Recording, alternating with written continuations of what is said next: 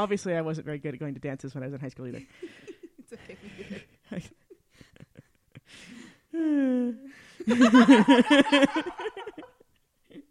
No, we're not related. Why? I quit.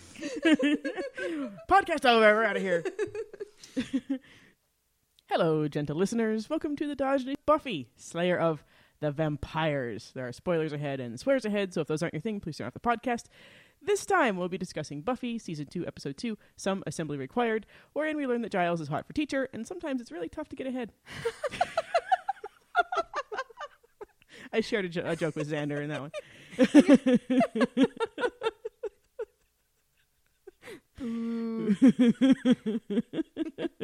Make sure I recorded all of that, because technical. Start and stop. Okay. I was going to press the marquee, and I pressed the pausey. Oh. So I have, hello, gentle listeners. Welcome to the Diogenes Club podcast, Slayer, about Slayer of the End. So I should do... Just the first little bitty bit. Okay. And then I can plug it. I'll start with... Okay. Yeah, and I'm not going to press pause. Okay. Hello, gentle listeners. Welcome to the Diogenes Club podcast of Buffy, Slayer of the Vampires. There are spoilers ahead and swears ahead, so if those aren't your thing, please turn off the podcast. This time, we'll be discussing Buffy, Season 2, Episode 2, Some Assembly Required, wherein we learn that Giles is hot for teacher, and sometimes it's really tough to get ahead. I shared a joke with Xander in that one. As always, I am Jen, and this is Snard. Michelle. Yep. Hello. We are the Sisters Tuckett. Indeed we are. Yes. So this episode, surprising amount of content. It is, as usual, with episodes that most people put on their worst 5 list, or worst 10 list. This is probably one of the most interesting ones. There's a lot of stuff. There's a lot of stuff. We literally we are recording right now. It's 7 p.m. We started talking about it at 3 p.m. Yes, we did. And there was much research to be done. Much research. Some of which will be used at a later date because segues and all that shit. We spiraled off into ADD land a little bit, but totally we got the meat did. for the episode and then we got my boyfriend helping us talk about Greek mythology, and he just has the biggest fucking brain you've ever seen. Yeah, he does. He really does. He knows a lot of shit. Yeah. Knows a lot of shit about a lot of shit. Like, we're smart. I'm okay. You're really smart. Meh. He makes us both look dumb. It's crazy. I would agree. Yeah. Like, he just knows everything about everything, and it's sexiest brain ever. He's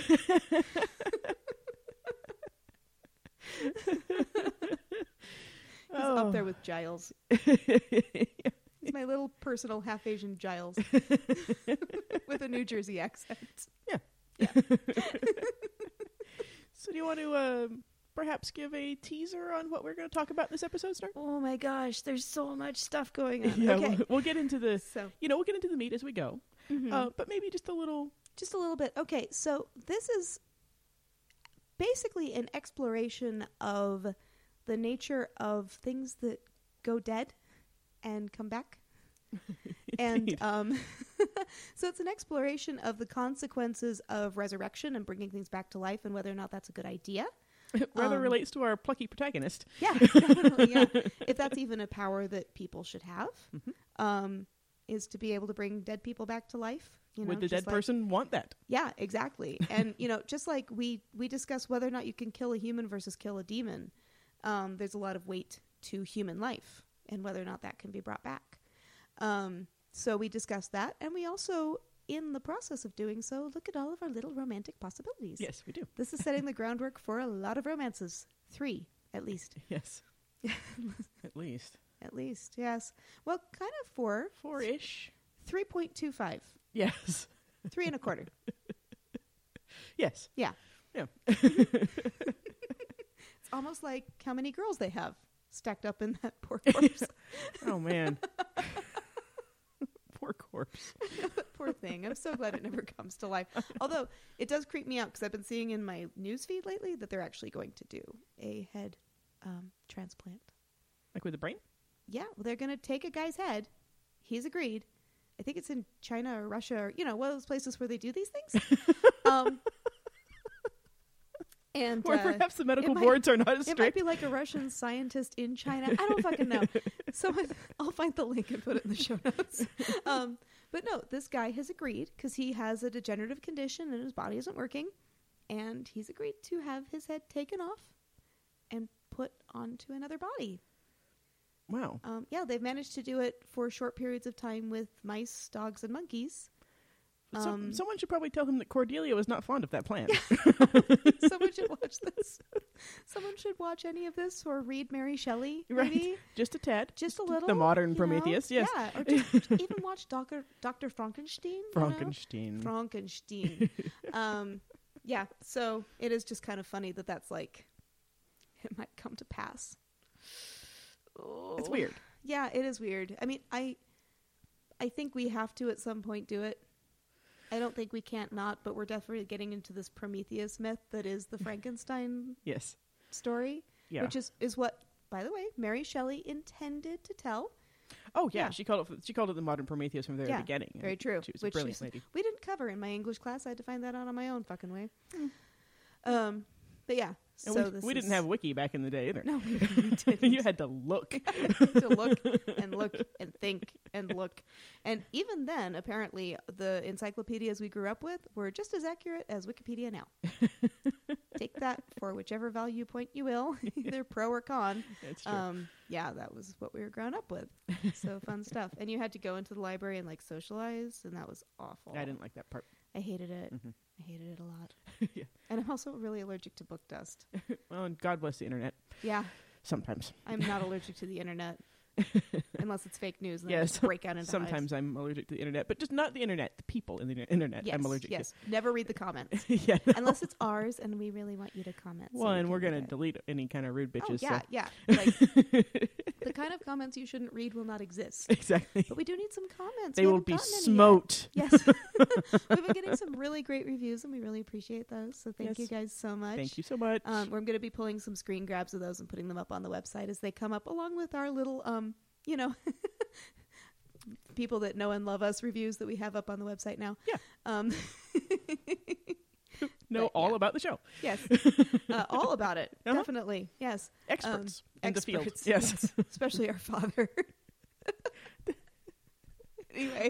Oh, okay. We have to share with you, gentle listeners, an excellent dad joke courtesy of our very own father. Yes. This is, we can attribute this to Robert Tuckett. Junior, actually, is- isn't he? He's, Grandpa was Robert Leroy. oh, yeah. So he's Robert Perry. Yes. Yes. Justice Robert Leroy Tuckett. Yes. You can look him up. He was like That's true. actually a thing. Utah Supreme Court. Anyway.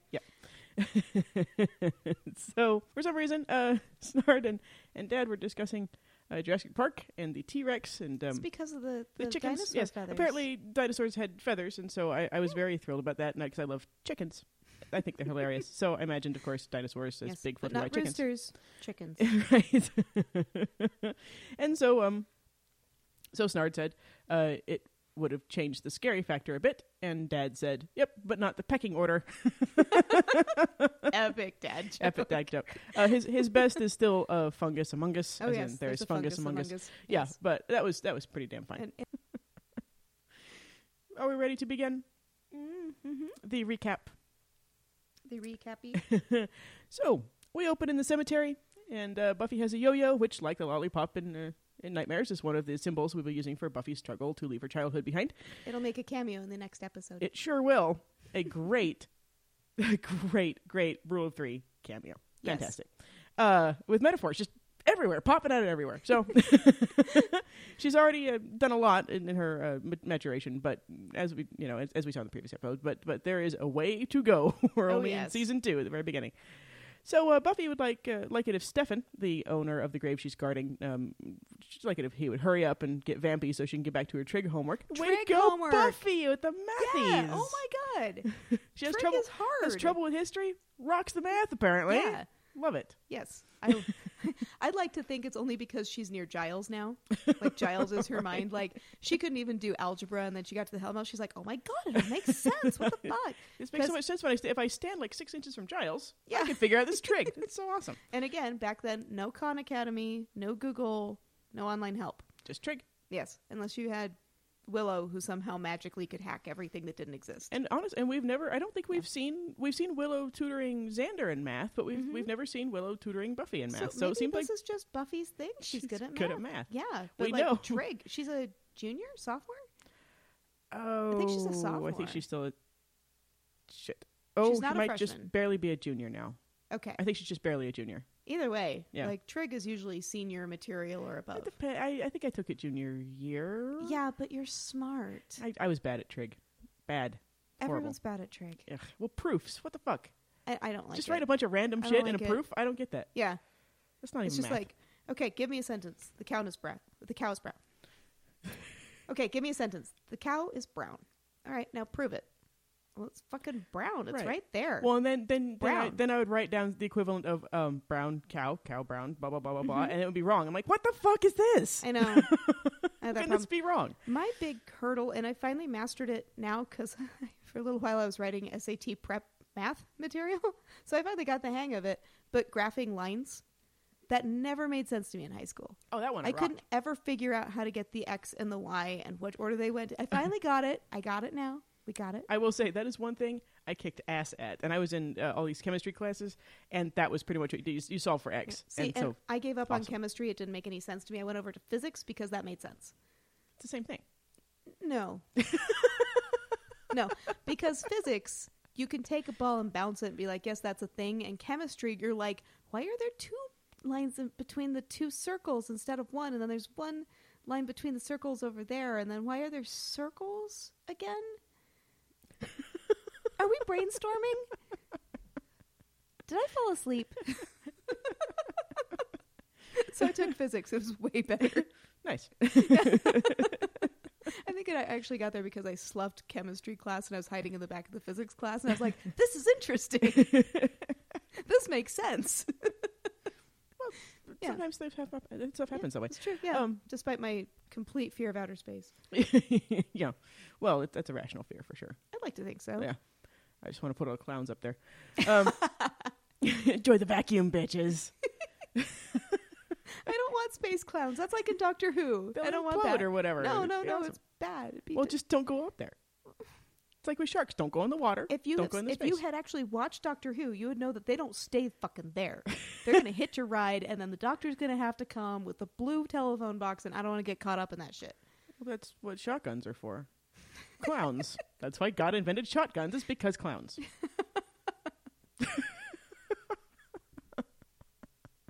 And scene.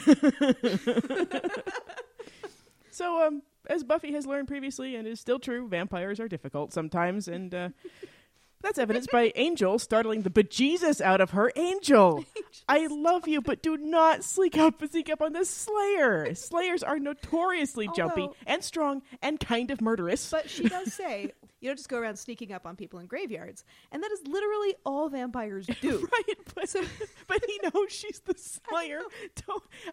There's a long history in Buffy, stretching forward from here, where people are going to startle the Slayer. Never, ever, ever do Oh, that. that's a good we even point. have a Slayer startling another Slayer, which And you that is never bad do. too. You Yes. never do No, that. that is bad too. You have a point. I'm They just are saying, jumpy people we because have- their lives might be 5 minutes from now from being over. It's true. Well, but we have these two people whose intrinsic natures are not compatible. I know. Her intrinsic nature is to attack anything in a graveyard, and his is to sneak up on anything and in a scare graveyard. things. It's doomed. I know. But I love them. I'm amazed he lived long enough to get his own show with that kind of behavior. He's having an off episode. he kind of is a little. Yeah, well, the His sexy dance clothes are happened weird. with Xander, and he's just not feeling right. That's true. He's got to get his groove back, you know? Yeah, like it's very poor true. Stella. Stella. I know, different Stella. Yeah, So- it's fine. It's all the same Stella. So Buffy asks him if he could perhaps make some noise when he walks or yodel, and I would pay to see that. I guarantee there's an outtake somewhere. Oh, yeah. Yeah. Boreanaz would do it, too. Oh, yeah. He seems like a good sport. So Angel heard that Buffy was hunting, and she wants to, but Stefan is lazy. Angel says it's disorienting to change into a vampire, and Buffy, back to normal now and not slicing him into little pieces with every word, says it's weird to think of him all buried and becoming a vampire. Also, make a note, Buffy, waking up in a grave is disorienting as well as the most terrifying of nightmare fuel. Yes, you might want to know that. Yes.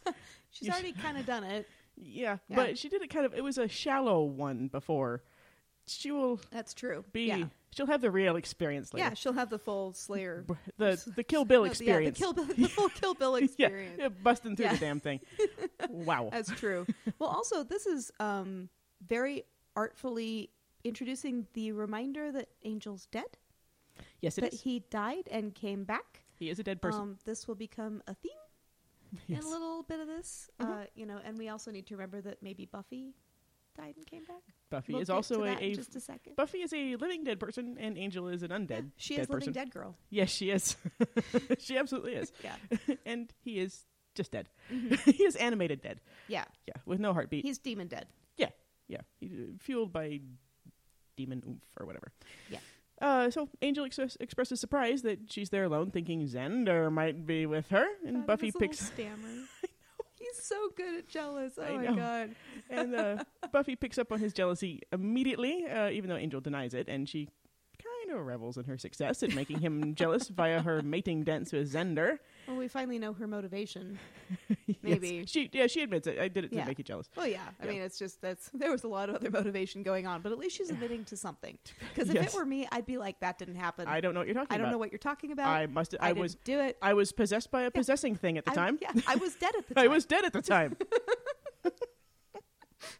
If you haven't watched any stand-up by Eddie Izzard, you need to. You really need to. Oh, they argue about it as Stefan finally gets out of bed. He basically runs into her and she fights him, but she's lost her stake somewhere, and Stefan has resourcefully found a shovel, which he uses to whomp Angel in the face, and it makes the shovel whomping in the face noise, so I love it. Bang! Buffy's got the shovel broken in half now, though, and dusts Stefan. And farewell, Stefan. You are entertaining, my friend. And the poor groundskeeper has to buy another shovel. I know. It's always For losing those fuck's damn sake. things. This is why they have to BYO shovel when they come to dig up the girl later, because there's no shovels left in the graveyard. Because Buffy broke them all and stuck them Yeah. in vampires. And she uses the shovelly bit too. She doesn't use like the handle. Oh, She she's uses serious. the part that's hard to replace. Buffy is serious business, man. She is. Don't mess with Slayers, especially after you've startled them. Yeah, she's got a And little they're adrenaline to work And, out. and when they're fighting with their soon-to-be boyfriends. So Buffy, of course, like a pro, resumes the argument immediately. And another thing. But Angel wants none of it and tries to leave. Buffy chases after him and falls into an open grave with a literal oof. Yes. I love that. That is good. Well, and that's so. There's several things we noticed about this a little bit here. So one is that the way that they argue and then walk away, it's very reminiscent of "I Only Have Eyes for You." Yep. That's coming up very soon. We even went and watched that part of the episode. Totally did. should have took us a while. But the framing is similar. Yeah, it is. It's the a little, energy, her talking about being younger and being, and I'm not just a kid. This is sort of. This is kind of the pratfall version of that. Oh, yeah, sort totally. of perhaps progress a little bit. Mm-hmm. Yeah, it's giving us a little bit of foreshadowing there.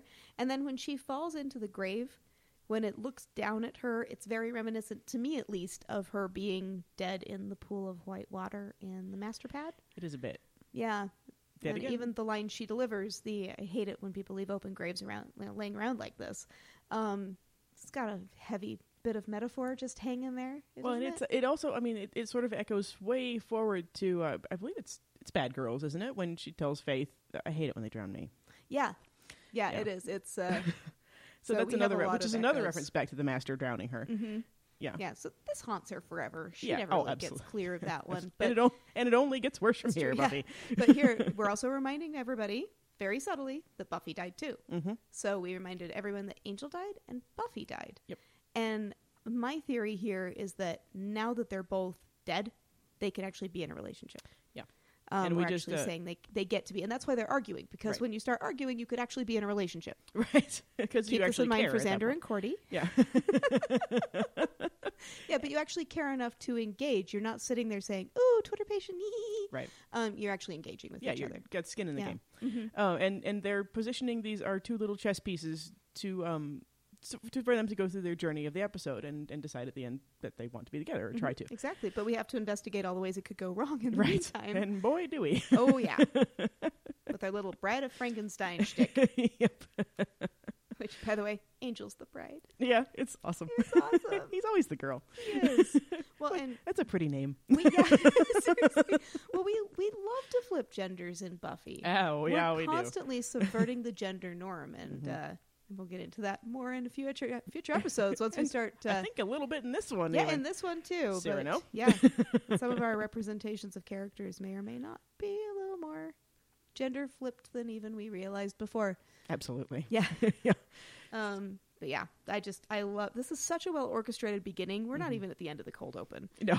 And oh my God, it's so well done. It is really good. Yeah. So shockingly so, I have to say. Yeah. Like, I always just glance through this episode. I was like, yeah, that funny one. parts, funny parts, Bride of Like, Frankenstein, Dead Girls, yeah. blah, blah, blah. Fast forward Giles, fast forward Giles, fast forward funny. Okay, done. Right. Yeah. So Angel thinks that the open grave might be evidence of another vampire, but Buffy's all Slayer CSI and deduces that a female someone was dragged away. She's so good at Slayer CSI. Is really and she good even at Slayer gets better CSI. in this episode. Yeah. So in the library, Giles is asking a chair out on a date, and it's all completely adorable. Oh, and Buffy and Xander contribute their own dating advice, and it's really funny, and I don't want to suck the fun out of it in this recap, so if you aren't watching along with us, please take a moment and at least watch this part. In summary, England, Cyrano. How do you feel about Mexicans and storks? It's all so good. It is. They figured out that Giles' mystery woman is Jenny Calendar, though, so score 1 for the teenagers. Giles finally manages to wrestle the subject away from them and change it to vampires, asking if Stefan is sufficiently staked. And I have to say, Snard noticed that Giles is flipping in and out of Ripper in this scene. He's having a hard time keeping his Ripper away. Like, and I think it's because he's shaken up by Jenny Calendar. Like you said, it's because he probably used to be really good at this. Yeah. And now he's not. And I'll talk about that later in the episode. But yes. But yeah, I mean, Giles is struggling with how to be his cover identity of a stuffy British librarian and still ask a lovely lady out on a date. Right, which is kind of like figuring out how to be an adult and date too. Yeah. Like there's a similar, because like when you're a teenager or younger, you're just like, hey, you're hot, I'm hot, let's go sexy. Right. And then after a while, it's like, hi, I have all these dreams and feelings and wants and aspirations. And I've been reading this book, and I just not and to this talk huge, about it. complex person, and I'm wondering if you would like to be part of this fucked up ball that is me. And he hasn't quite made the leap yet. No, not at all. But yeah, we've you can especially see it. I mean, Giles gets irritated with the teenagers, as he is wont to do, and takes off his glasses, and you can see Ripper right there, and he takes a breath, puts his glasses back on, and asks about vampires. Gets everybody back on track, including himself. So Buffy says that Angel helped her out with Stefan, and of course Xander is not pleased, and she tells them about the open grave. Giles is pretty excited about the prospect of grave robbers, and then delightedly insists that he is not excited about the prospect of grave robbers. And this is pure Ripper. Oh yeah, it's Ripper making fun of Giles straight up. He's like, oh yeah, must put a stop to it. Damn it. Like, because it's wrong. Yeah. Oh my God. Oh shit. But yeah, he's like, his Giles mask is slipping hard. Oh yeah, it is. Through the his episode. accent's still intact though, so he's okay. Yeah. So far. Yeah. But he's slippy. No, Buffy says the grave belonged to the recently deceased Meredith Todd, who was their age. Giles says that they should enlist Willow to find some information. At the science fair registration, Eric, disgusting little fuck that he is taking pictures of girls and sexually harassing them and earning a punch to the face, which I'm surprised nobody delivers to him. He marvels at a gal's legs, inviting everyone to take a gander at them. And Willow pointedly tells absolutely no one, no thank you. And then looks. She does. She looks. The camera's POV is Willow and looks for a little while. Yeah, and then it goes back to her, and she's still looking up over her clipboard. Yeah, and it's an out-of-place, odd line, and why would Willow go out of her way to announce that? The lady doth protest too much, methinks. Yes. Yeah. And then, of course, she immediately starts flirting with Chris. Yeah, unibrow. Yeah. Ginger unibrow. Seriously. Not that there's anything wrong with being ginger or unibrow, but in this instance, when you're surrounded by Angels and Xanders and Gileses, and you look at a lovely lady's legs, and suddenly you throw yourself at the nearest dude. Yeah. Oh, Willow. Yeah. Who's not throwing it back? Dear Willow, you are so busted, even this early in the show. Seriously. Your beard is showing. Yeah. So the aforementioned Chris tells Eric to stop, and there's still no face punching, and I am disappointed.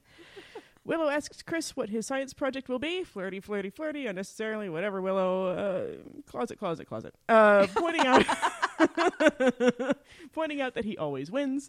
Willow's experiment, the effects of subviolet light spectrum deprivation on the development of fruit flies, makes me wonder if she's investigating subviolet light for other reasons, like perhaps dusting vampires with some portable device. That's a good thought. Interesting. I wonder if she'll bring up something like that later in the show. Yeah, well, and I like that we so elegantly set up Chris being like such a good science nerd. Indeed. Yeah. So better than Willow at science, even. Absolutely. Yeah. Yeah, that's fun.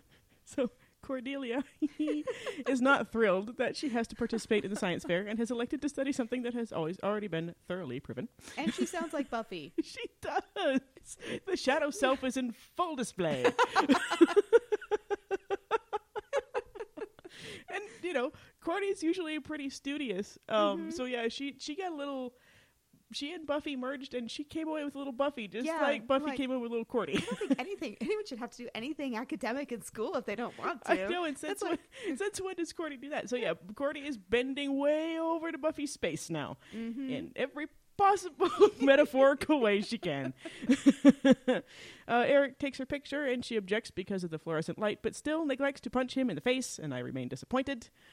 Buffy arrives to retrieve Willow for research, and even she doesn't punch Eric. Damn it, well, Buffy. She's busy still uncloseting herself. Speaking of closets, it's the bat signal. Right. Dear God. I know. Like, it's just... the slayerness just pops out of her. It does, yeah. And the whole school is just accepted at this point. I mean, it's, you know. But seriously, God damn it, Buffy. You love punching. Come on, girl. You owe me for making me watch you and Xander and the mating dance last time. Punch him! Really hard. Eric continues his non-punch sexual harassment until Cordelia leaves in disgust, following Willow and Buffy. Yes. Then the plot thickens. Eric thinks Cordelia would be perfect for them, but Chris points out that she's still alive, apparently ruling her out. Ugh. Gross. Yeah. We went from like, this is interesting. We haven't heard about this guy before. Oh, shit. It's him. Yeah. Yeah. In the library, Willow is about to get started with the research and hacking into servers at the coroner's office when Cordelia comes in, having clearly made an excuse in order to hang out with the Scoobies.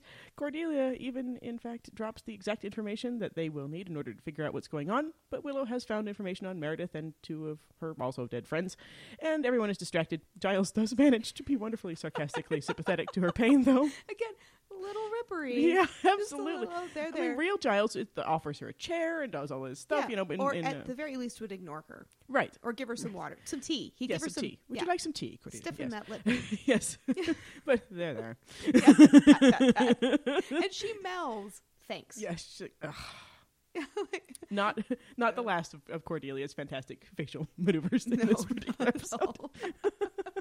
I just like that she even acknowledges, like, oh, thanks. She's like, asshole. Yeah. God. They throw around some theories, and as they do in the library, until it's decided they will go dig up some graves that evening and see what's what. Willow throws Cordy an invite, but she's pretty much done bonding now, what with the digging up of the dead. And another shadow self moment. Oh, darn, she has cheerleading practice that night. Absolutely. If she'd known ahead of time, she would have canceled. Mm-hmm. So yeah, this is... Yeah. Shadow. Mm-hmm. And we're kind of remembering that maybe Buffy... We don't remind the audience, but remembering a little bit that Buffy was a cheerleader too. And she's still an alternate. Mm-hmm. Yeah. She is still an alternate. I don't think they take that back, you know. Oh, yeah. So if Chris's plan went through, then Buffy would be a Cordy. She would. That'd be sad, man. That would be sad. I bet the new Cordy would still cheerlead. I don't think she'd be like, what, I'm a freak. I'm cheerlead, bitches. To every generation. An awesome cheerleader, shadow self is born. In the cemetery, Giles and Xander are digging while Buffy and Willow are spectating. Mm-hmm. Buffy is telling Willow about Angel's jealousy issues, and Willow brings up the mating dance. Buffy is at least a little bit embarrassed about this, which is good, and Willow seems to have gotten over how excruciating it seems to have been for her, as is her mellow Willow way. Now she gets to needle Buffy about it. And she does. And it's in an episode, it's a subtle sort of a thing. Oh yeah, and an episode full of death and destruction and reminders of death. I love the line, "I'm never going to live that down, am I?" Very true. I like that. It's yes. You know, it doesn't mean anything. It's just like a great little, And there's just a little flair in that line. Mm-hmm. Yeah, little flourish. Willow does posit one of the classic lines of the Buffyverse, though. Love makes you do the wacky, and well. Doesn't that just set the stage for the rest of the series? Oh, God, I did a quick revert view in my head, and I can't think of a character that doesn't illustrate this quote at some point or another. Mm-hmm. All of them. Yeah. All of them. All of them. Even Angelus. Oh, yeah. Mostly Angelus. Yeah. I was say, even Giles. Oh, yeah. Yeah. Yeah. Baseball bat on fire. So badass. Oh, awesome. Can't wait. I can wait, though. I know, it's sad. I can't, but I can't. It's sad, but it's sad with sadness in it. Wait on. God. Anyway, Xander and Giles try to get the ladies to help with grave digging, but Buffy, whose superpowers would probably be pretty helpful right about now, says that it goes against her old-fashioned values of male corpse digging and female birthing and babies. I love that. We learn, though, that Buffy was absolutely listening to Cordelia in the library, and Buffy asks Willow about the Daryl guy she mentioned. Willow fills her in on the sad tale of Daryl Epps, who was Chris's popular football-playing older brother. Cordy had a thing for him, but he wasn't interested, and then he died in a rock climbing accident. A pretty gruesome one, too, from the looks of him later. Yeah, like smushied. Squashy. Yeah. With arms and wow. Mm-hmm. Apparently no one was belaying for him. No, seriously. Yeah. Well, he was, he was probably all solo climbing and... Yeah, but there are still, I know a lot of rock climbers because we live in Utah. Yeah. And there are ways of not falling to your death. Many. Yes. Many. So... I mean, don't free solo unless you Yeah. really know what you're doing. Yeah, definitely And even don't then, free climb. And even if you really do know what you're doing, don't free solo. Yeah. You will die eventually. Yeah. I mean, you will. in a long enough There's timeline, the little anchors and the hookies and Yeah. the ropies and just fucking do your shit. But man. I'm betting Don't he was make your brother bring you back to life. right with duct tape or whatever. It's not cool. No, it's not And okay. then your mom goes crazy and just shit goes down. seriously. But yeah, I mean, he was riding the wave of testosterone and teenage boy stuff, and just thought, oh, well, I'll just climb. Mm-hmm. But I gotta say, probably some pretty tall mountains in Sunnydale somehow. So I think it actually is set here. Yes. I'm thinking that it actually, there are rumors that that Springfield on The Simpsons is here. Mm-hmm. Perhaps Sunnydale is here too. I think Sunnydale is. Yeah, we have everything It's but the dock. Yeah. Well, we have the Great Salt Lake. I mean, True. and Yeah, they have a yacht club. Did you know that? There's a Salt it'd Lake be, yacht club. It'd be perfect. I mean, would, everything yeah. floats on there. Uh huh. Yeah, it's great. But no, it's Not and if you go, not in like it though. The No, book. yeah. We all float. No, not like that. It's salt. It floats. Yeah. But yeah, there's a if you go to our website www.diogenesclubpodcast.com, that picture on the front, the cemetery, that is not Sunnydale. That's Salt Lake City. I kind of did think it was Sunnydale. Yeah, you though. totally did. I did. No, that is Well, totally because one Salt of the Lake trees City. looks palm tree kind of looking, Yeah. and I was like, "What No, the fuck?" It's There's just, palm it's just a tree. really janky pine tree. Yeah. But but there are some similarities. There are definitely some like similarities. mountains. Yeah. We have mountains. We're small, very small. We even have a problem called Small Lake City. We have colleges. Yeah. Multiple Museums. museums. Yep. Yes. That will be important soon. Yeah. And mountains for falling. And hellmouths under schools, kind of. So yeah, I know that it's supposed to be in California, but it's totally Salt Lake City. it seems a lot like Salt Lake. Yeah, totally does. Gentle listeners, I'm sure you're also thinking that your town probably has hellmouth. Yeah. Let us know. Yeah, send us a picture of your cemetery. Absolutely. Oh, that'd be so much fun. It would All the be. cemeteries. I do have this thing for cemeteries. I love them. Everywhere I go, I have to visit a cemetery. I've been to cemeteries in Japan, New Orleans, Georgia, everywhere that I can go. And sadly, you have never met a vampire slayer. Not that I know of.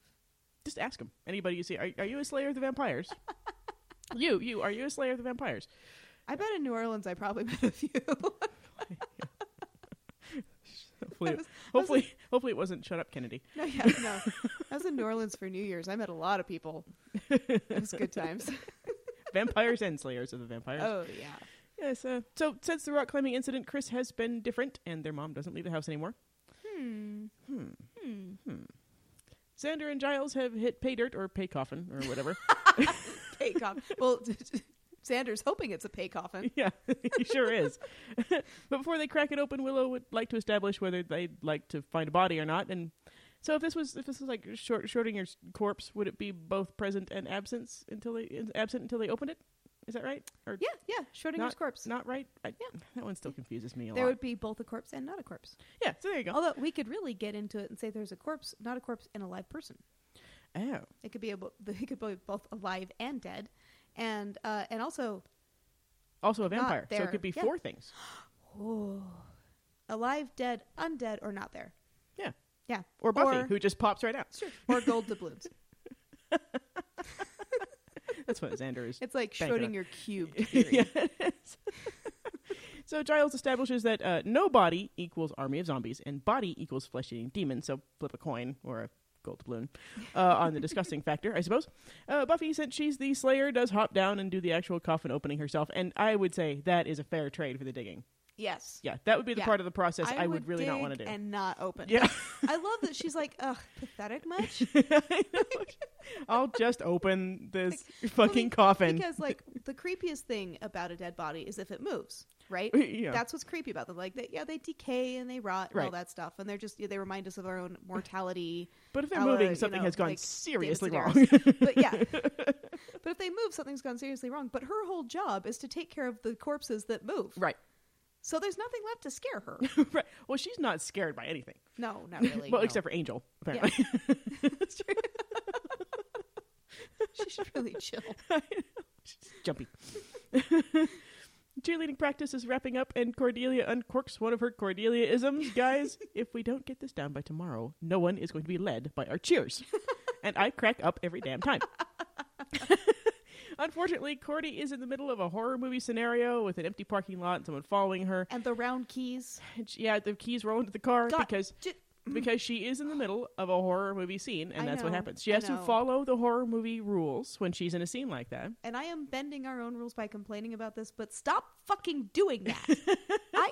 I spent a full hour dropping my keys one night just to see if I could get them to land under my fucking car, and they don't. Okay, but your Stop it. your boyfriend's theory is that Cordy tried to stop the key falling with her foot and thus launched it underneath the car. Okay, that's fair. That sounds like a Cordy thing. That's fair. Yeah. But that can't happen every time someone's running from something and trying to get into their car. Unless you have to follow horror movie rules, which she does right now. Especially the worst is when the keys land so far under the car that you have to lay down and crawl one-handed like a zombie towards them. Right. I'm done, but stop it. She's stuck in a horror movie. That's fine. She'll be out in a second. And this is back, it's back in the 90s. I'm willing to forgive it. I'm just saying, if you're a filmmaker, don't. Find another way. Have their key not be there. Have their key break. Have their key fobby not work. I don't know. Something. Have their car disappear. Anything else. Anything. Well, she's on a hellmouth. Her car could disappear. Seriously, literally anything. Have a sinkhole happen. Like there are so many times that keys go wrong that don't involve them rolling halfway under the fucking car. And if they're that far under the car that you can't reach them by laying down, go to the other fucking side of the car. Jesus. But the feet were over there. So there's scary feet. And she's like, eek, scary feet. So she runs off. So why doesn't she run? She does. Well, she kind of hustles. That's true. She hustles her little buns. Okay. Her I'm shapely buns. In this instance, I forgive the show, and it's fine because they're not that bad. Well, and because she does do the right thing and run away. Right, and because the whole basis of the show is what if there was the blonde gal from the horror movie, and a monster tried to get her, and she kicked his ass. That's true. So they're playing with that. So yes, and I'm there. It's fine. I'm just. It's an issue. It's an issue for you. It's a. Yeah. I get triggered. From the time that you dropped your keys under a car when a nice vampire was chasing you. I've never dropped my keys under my car. I have fingers made of butter. I drop everything. I've never managed to get my keys under my car. Cordy is an overachiever.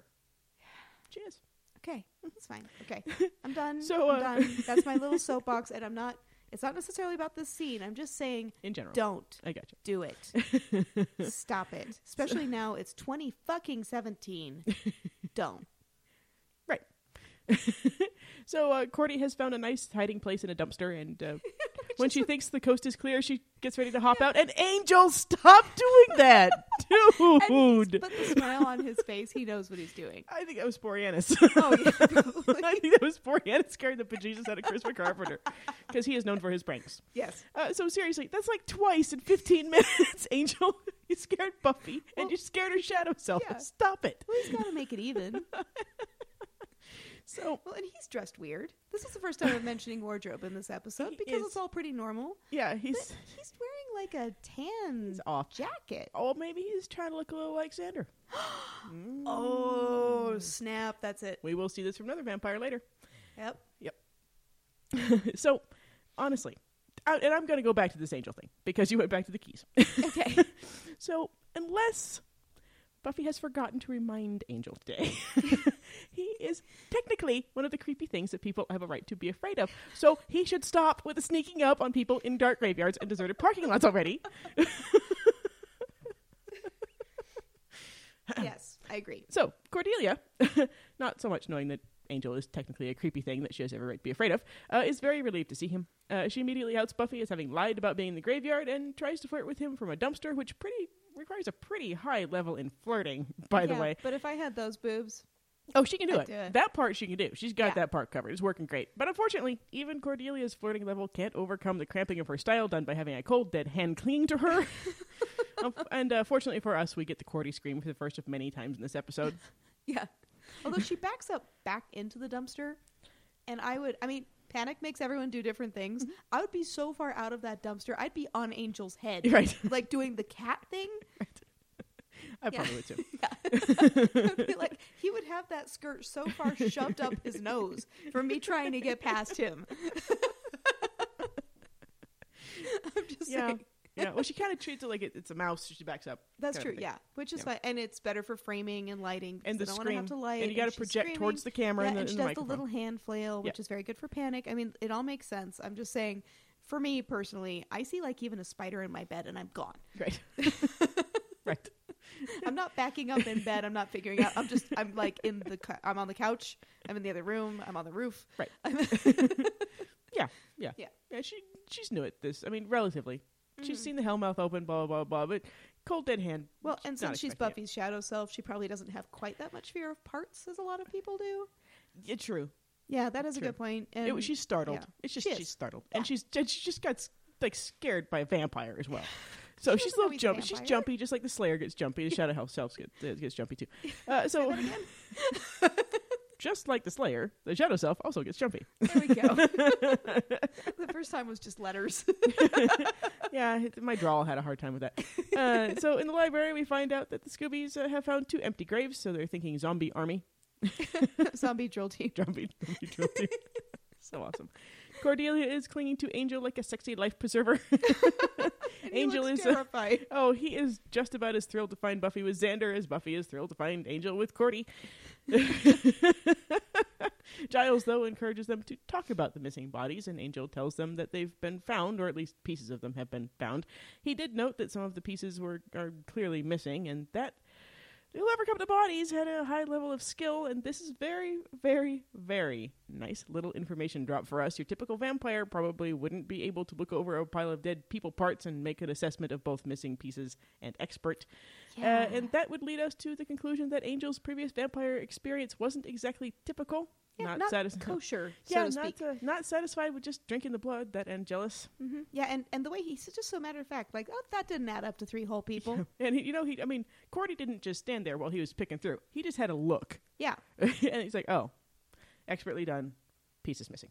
Mm-hmm. So Buffy's good at trig, and Buffy is he's also good at another kind of math. yeah. But Buffy is also still Slayer CSI. And she suggests that the body parts were left in the dumpster rather than anywhere else because the culprit was in the area and probably a student, which is nice. Oh, work, Buffy. And Giles' little realization of, yeah.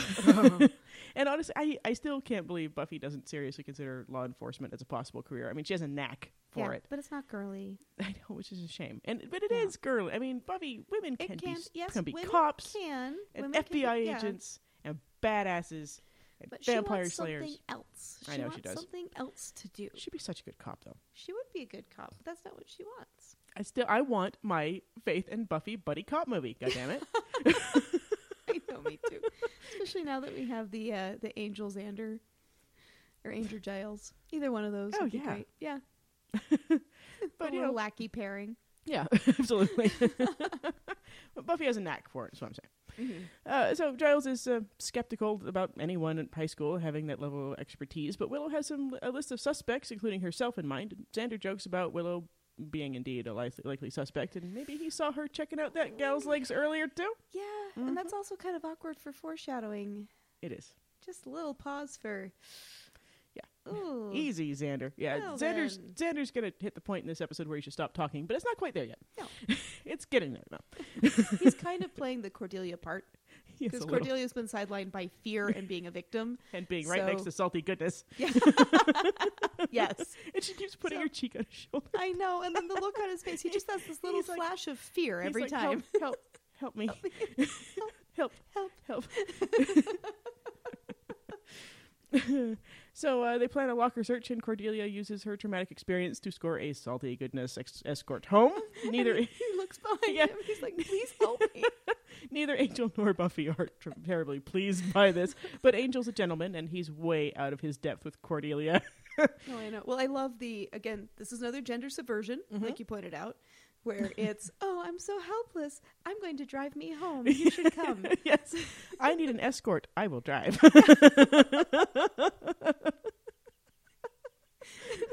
That's got to be the most awkward conversation the whole way home, too. Absolutely. She's like, where do you live? Somewhere. I'm so glad you were there. Yeah. Okay. Help. Okay. Please don't touch me there. Or do or don't. I don't know. I get very confused. A few more years for that, kids. Xander, speaking as himself and Buffy's heart as well, uses this opportunity to point out what Buffy is thinking. Now, Angel is two-timing Buffy and also a vampire. Yeah. At Chris's house, his mom is zoned out in front of the TV watching tapes of her dead son's football games. Guys, we found one of the zombies. So she's not grieving productively at all, and I'm very sorry for her loss. But she does have another son who, as we see, she is completely ignoring and Snard. Yeah.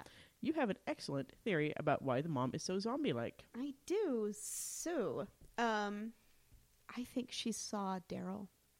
I agree. I think she was probably doing just fine because Willow says that now she doesn't leave the house much. Right. So I think maybe Chris spent a lot of time putting Daryl together. Daryl doesn't seem to have all of his faculties there. Like, he doesn't seem to be really mentally okay. That brain was left out a while. Yeah, so Yeah. I think he either dug Daryl up or put him back together in secret before he was embalmed or whatever. But yeah, I think he did this, and then they're not going through a lot of effort to hide him. No, he's in the basement. He's wandering around. Yeah, he's wandering around. They've got to go in and out the front door. And even if it's the same kind of setup as Buffy's house, where there is a back door through the kitchen, she's gonna see him. Right. And Chris isn't doing laundry. Well, Daryl's a big guy. Yeah, I mean, he is a big guy. You're gonna hear him walking. You're gonna hear him talking in the basement. So she's seen him. He's there. He exists. Yeah. And she switches off. Yep. All of a sudden, she has to focus on what he was and the fact that he's gone, and that's all she has space for. Yep. And you can see her. She comes out of it and then realizes there's reality and goes straight back to the TV. Yep. I think it's an excellent theory. Yeah. Yep. Totally makes that sense. poor woman. God. I know. God. Whew. Hopefully she gets some relief at the end of the episode. Yeah, closure. Well, once he's gone. Christ. Yeah. Yeah. At school, the Scoobies are conducting the completely unauthorized locker search, which Giles, after refusing to condone, turns into Ripper and happily participates in. Oh, yes, of course. Buffy scores the sick little fuck Eric's locker. Willow finds an issue of Scientific American she hasn't read yet, and another one. And Xander opens Chris's to reveal some very suspicious books and a news article on Meredith's car accident. Yes, and there's a red danger sign on the side of the locker. Interesting. As you're looking through to Xander. Very There's a little danger interesting. sign. Yep. Buffy finds a fun little dead lady parts collage in Eric's. Fucking fucker. In Chris's basement, Eric continues to be a sick little fuck, singing My Girl as they work on the patchwork of dead girls. He tells... Isn't this in the science lab, not the basement? I have no idea. I think it's in the science lab because they have the background is all crisscrossy Oh. horror movie. They make the science lab look just like Oh, I gotcha. Frankenstein. Yeah, I think you're right. So yeah. Yeah, I'm bad with logistics. That's fine. Well, I thought it was too until this latest rewatch, and I was like, okay. oh yeah, look, it looks like just like Dr. Frankenstein. Frankenstein. Which for Young Frankenstein, Watch it. yes, Watch it. Watch And it. fun little fact: they brought in a lot of the mechanical stuff they use. They brought in from the movie Frankenstein.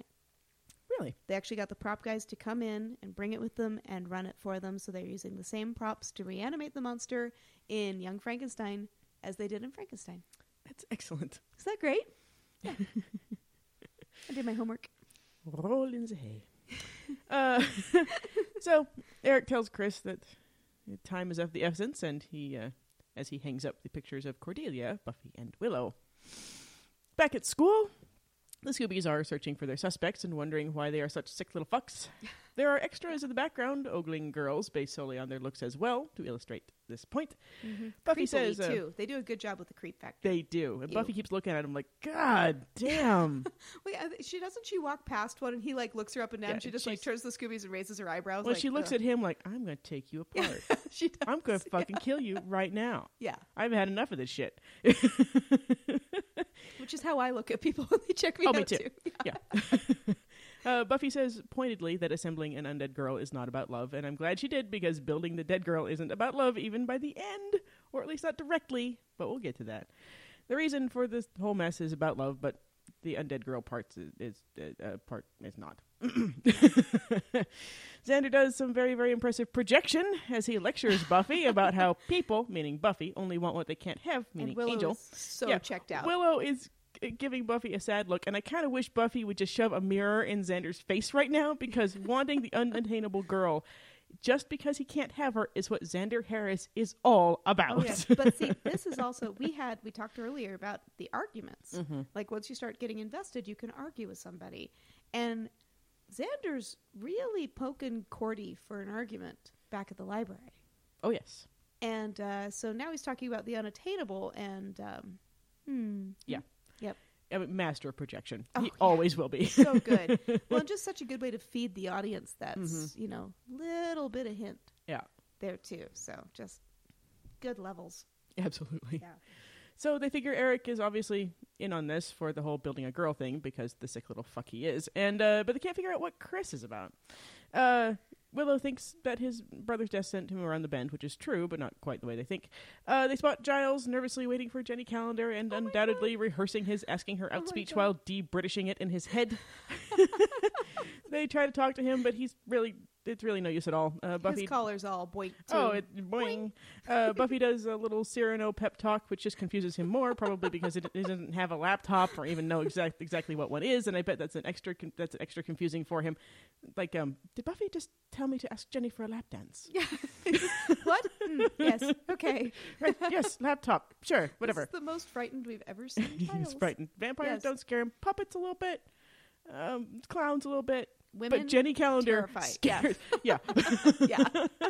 So Jenny breezes by on her way to class, and Giles goes all kinds of formal, calling her Miss Calendar, and she earns my adoration forever and ever by telling him, as if they've just met, to call her Jenny because Miss Calendar is my father.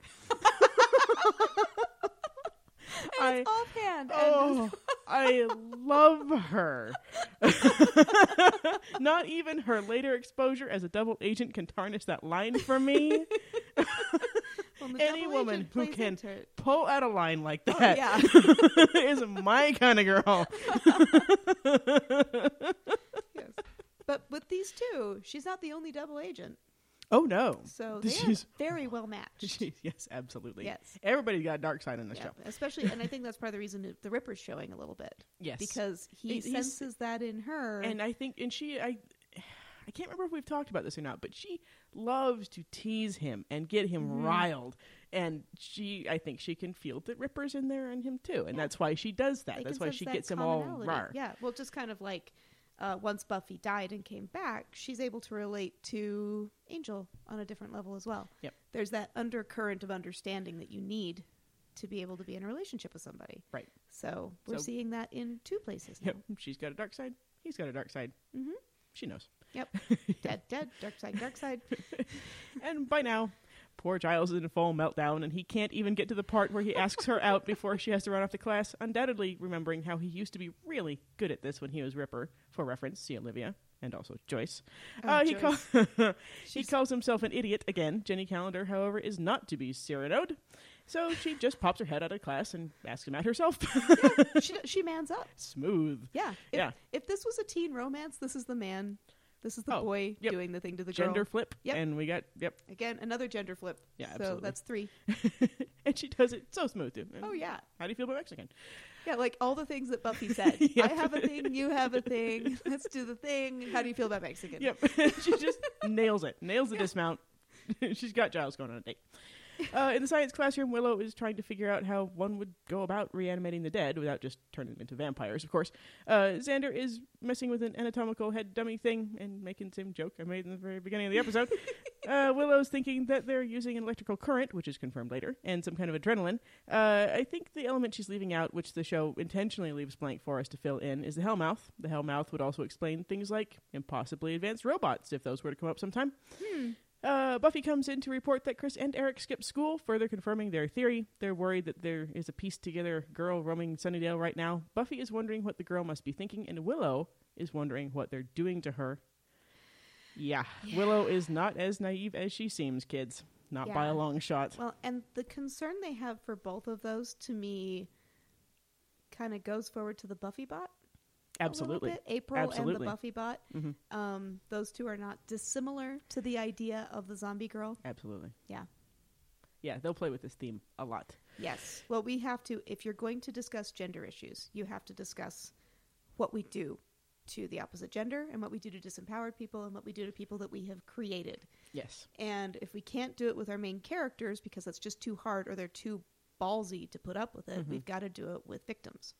Right. So we have to have hypothetical victims to play with, and these are perfect ones to look at because they are such good metaphors.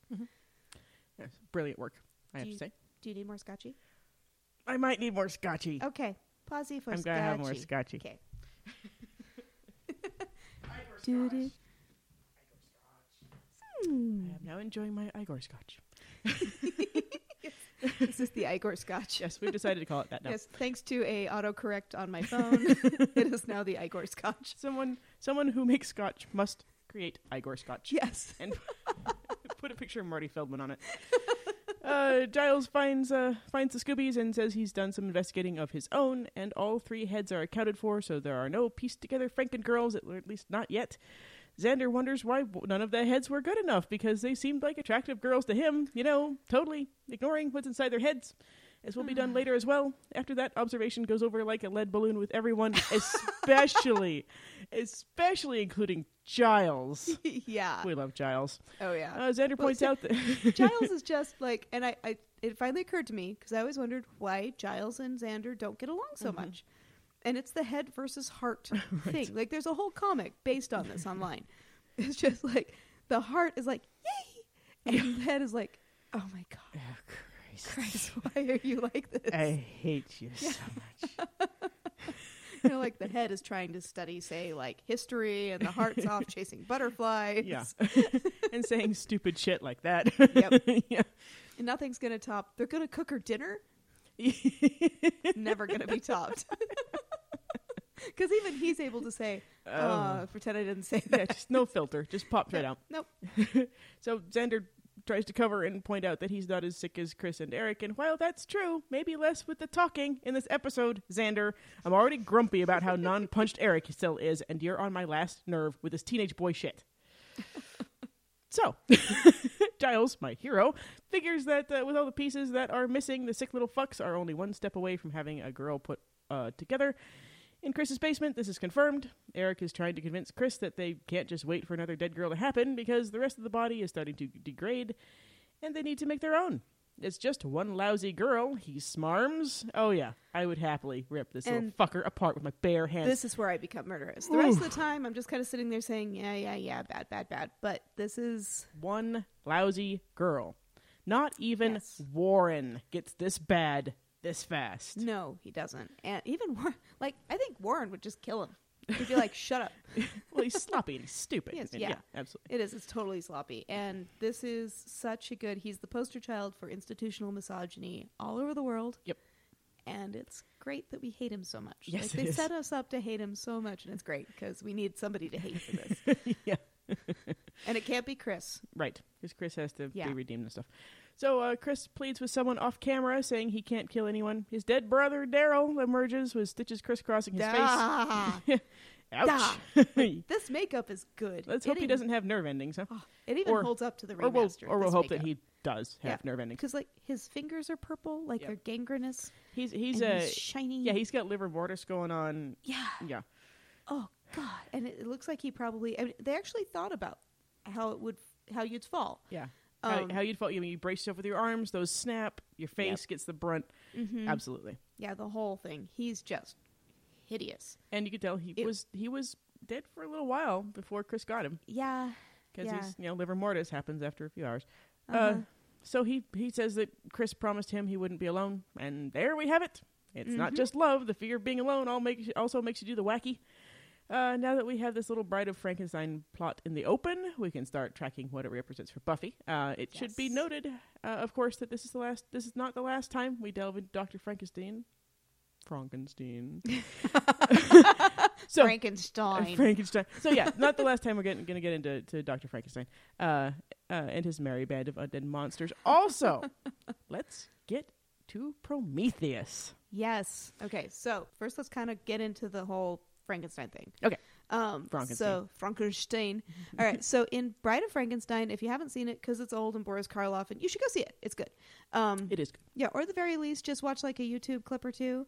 But the main crux of the whole thing is the climax at the end when the monster, not Frankenstein. Frankenstein is the doctor. He's they say shortened as Frankenstein. It's Frankenstein's monster. It's Frankenstein's monster. He doesn't really have a name. Yeah, he doesn't. He's the monster. The monster. So he is given a bride who is repulsed by him. She's not into it. Yeah, and there's a little sick fuck who's encouraging this making of the bride. And the monster decides that they should stay dead. He says the dead should stay dead, essentially, and then he saves the humans and destroys the tower with all of them in it. Yep. So yeah, that's just kind of the end. That's all you need to know for the episode. Similar to similar to this, but again, we just discussed that there's an allegory for Buffy here. Where she's come back from the dead, and now she needs to find something like her. And maybe this is why Buffy sleeps with vampires and Faith doesn't. The dead don't creep her out. Yeah, that's true. Because she has been like she's a step away from vampire. You know, that's very true. Yeah, and we'll get into it a little bit more in the next episodes. But yeah, so there's a lot of allegories going on with her and Daryl, happening there, and I think that's all I need there. Oh, but also the similarities in relationship too. So also we have the Giles and Jenny, happening where they both have the dark sides, and they wouldn't be able to relate without the dark sides. So we're introducing all of the stuff in the same episode for a reason. Okay, yes. And now the Greek myth. This is what took us 4 hours. Yeah, because we kept getting distracted. Yeah. So, and it led us to think about how many characters in Buffy might really be Greek and Roman and Etruscan and everybody. Mesopotamian mythology. So we're gonna try it. We'll probably have a special episode on that kind of stuff. We're gonna do our damnedest. I studied mythology in college. I just need to dust it off. Right, exactly. And and there are so many fucking gods and heroes and shit, and they're on and all across and we have to weed them out and dedupe them, and get down to just the Roman line or the Greek line or whatever. And there's a lot of overlap between a lot of the different characters. So and we have to argue about a couple. We have a few arguments to work out. Yeah, we're trying to figure it out. Yeah. But for this episode, we think we've got it. So Prometheus possessed genus-level intelligence. That's Chris. His brothers, Monosius, known for his rash and violent behavior, is Daryl. And just give me a couple tries at this one. Epimetheus. Got it. Epimetheus, known for his foolishness. That's Eric, also same letter, first name. Hello. And Atlas, with the weight of the world on his shoulders. We're thinking that's the mom. Yeah. Well, and it's actually the weight of the universe. It's holding the sky up. Right. But you see Atlas holding the world. And because pretty it's much an easier statue to create. Right. And we're going with the standard, as everyone understands Atlas. We've all seen the statue, so. Right. Yeah. Well, so Prometheus, he's in trouble because he stole fire from the gods and gave it to humans. Which is kind of like, so we can interpret it as fire, like caveman fire, or we can interpret it as the gift of spark of life, Absolutely. the ability to give life, maybe even the ability to give birth, depending on whose interpretation you're looking at. So Chris has decided to give life to his brother. Yep. And then Epimetheus, so Prometheus, pro, for, thought, epi, past, Right. hind. So hindsight and foresight. So. Or is it the opposite?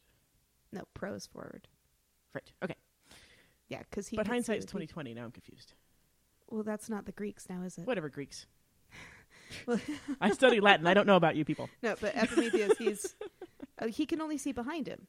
He's backing Right. up through doors, so he's not able to see the consequences of his actions. Gotcha. He can only see what came before. So unless someone's already done it and done it wrong, he's not going to learn from it. And Eric is an idiot. Mm-hmm. So there's that. Yeah.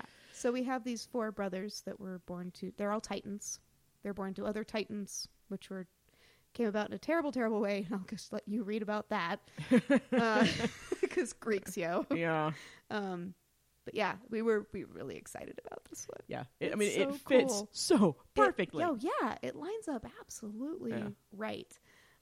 So I'll put some links in the show notes to all of this stuff. So if you want to read about it yourself and draw your own conclusions, but awesome. it works. It's really good stuff. It really is. So Eric proclaims that the body is perfect and they just need to harvest a head, and Daryl will have his undead bride by morning. Again, women are just objects to them. Not only she's just going to scream and hiss. yeah, she's going to get the white in her... Yeah. Yeah, white in her hair. Boom. Although Get all I would sticky up. love to see Charisma Carpenter. Oh my God. Charisma Carpenter, if you ever hear this podcast, please dress up as the bride. please, pretty please, we Oh my god. adore you. Yes, Please give us a pic Oh my of God. you with the Bride of Frankenstein I hair. love it. Maybe just if anyone wants to Photoshop that, and we can send it to her. Well, that would scare her. She'll have flashbacks to this episode. Like, Okay, good point. so, not only doesn't anyone care about anything besides how the body looks, nobody has considered that someone has to die or even given any thought to how the brain is connected to the head and might have some issues with this whole situation. Yeah, Fuckers. yeah. Anyway, Daryl is bringing up Chris's promise to him, and he wouldn't have to be alone. He needs someone. No specifics, of course. Chris doesn't want to. Eric tells him that there's nothing wrong with taking a life if you make one with it, and that's a pretty loose grasp on ethics, if I've ever heard one. Fertility doctors could be mass murderers, and everything would be fine, right, Eric? Parents should get 1 free murder per kid. Whatever, sick little fuck. Well, I mean, yeah. I hate him. Yes. I mean, see, I was going to say he's borrowing his logic from somewhere, but I don't think anybody's been that sick. Any societies have been that sick. It's pretty bad. That's pretty bad. Yeah. And it's all to serve his own means. I mean, he would think anybody else who killed somebody was a horrible person, but, he gets to do this, and that's just great. Yeah, he gets to sing his little creepy song that's ruining that movie for me forever. Well, the movie was kind of traumatic already. Yeah. So, Jeez. Chris tries to convince Daryl that he could go, outside and tell people he's not dead, or not exactly. And I'm with Chris on this one. This is Sunnydale, after all. I'll bet a plastic surgeon could fix Daryl's scars and do some grafts without even batting an eye, if that's what Daryl is worried about. I mean, Sunnydale. But also, this is an allegory for Buffy again. Absolutely. Daryl's been brought back to life. So we have this temporary shadow self, kind of like we have a temporary shadow from the other time we bring Buffy back. We have the hitchhiker thing. Oh, yeah. So he's very The creepy similar to thing. the hitchhiker. Yeah.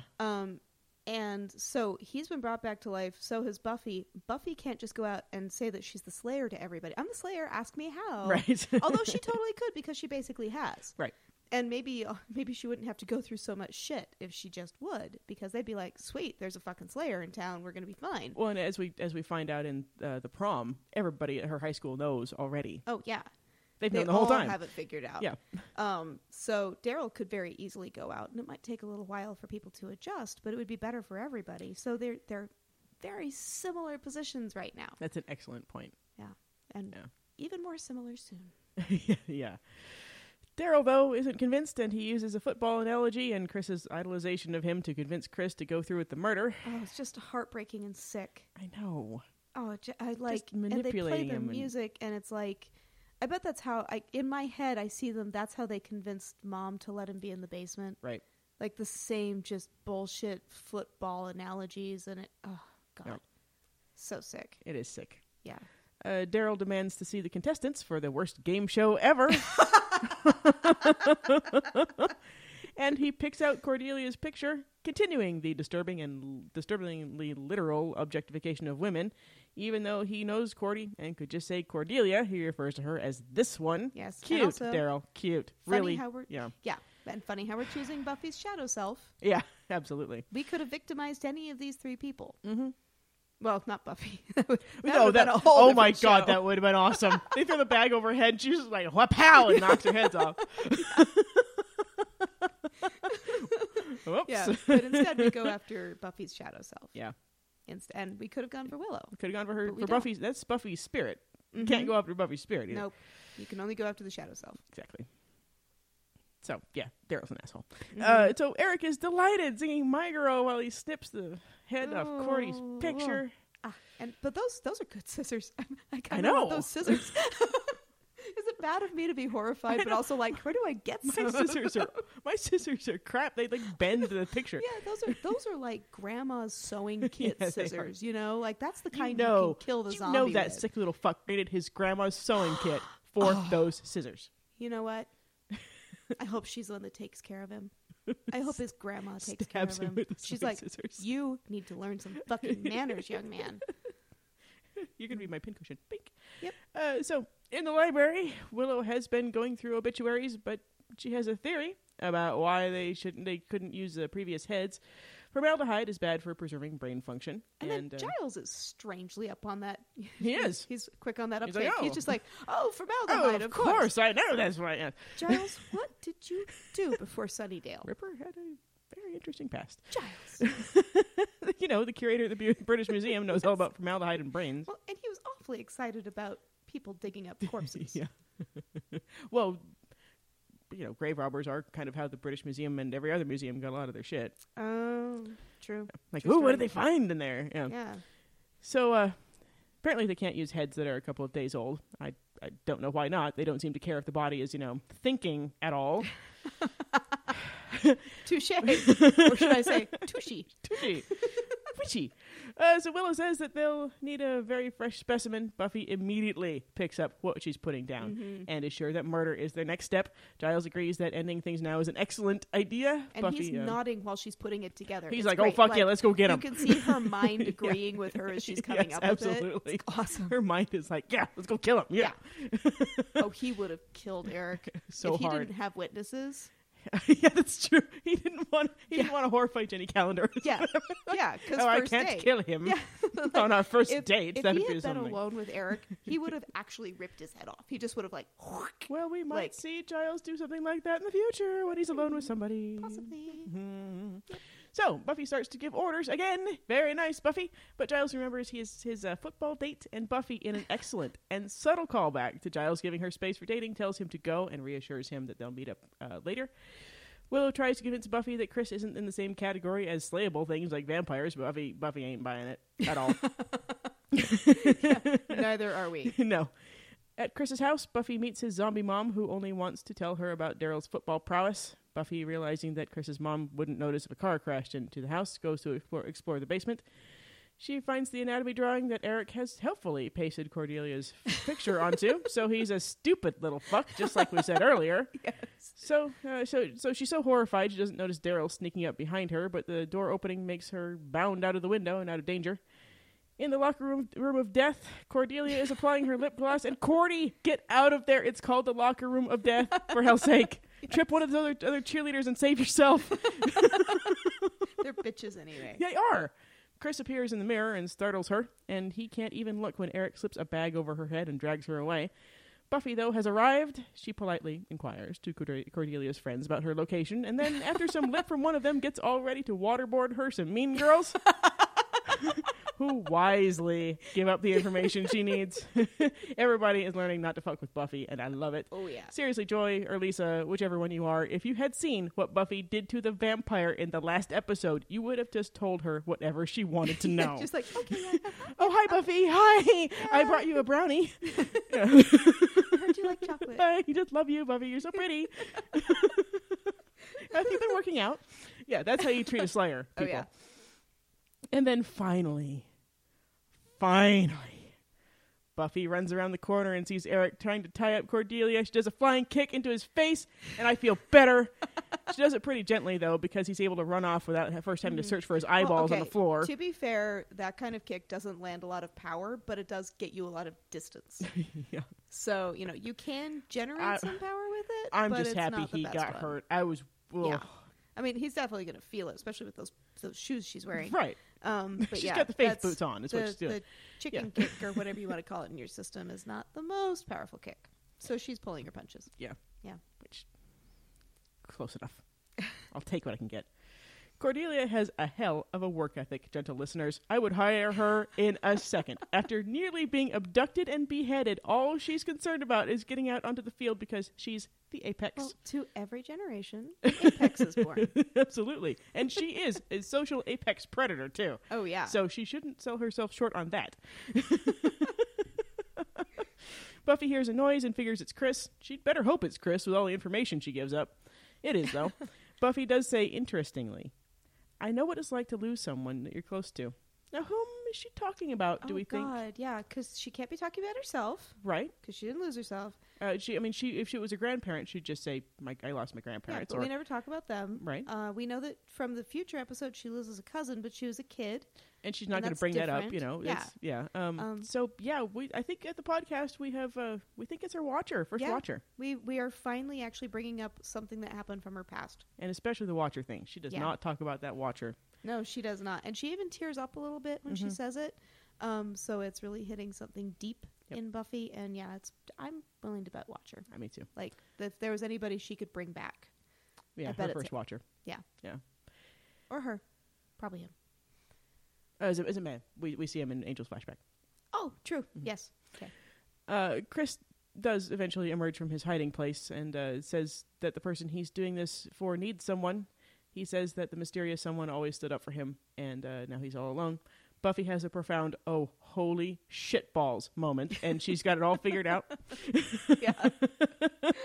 In Chris's basement. This is the basement, right? This is the basement.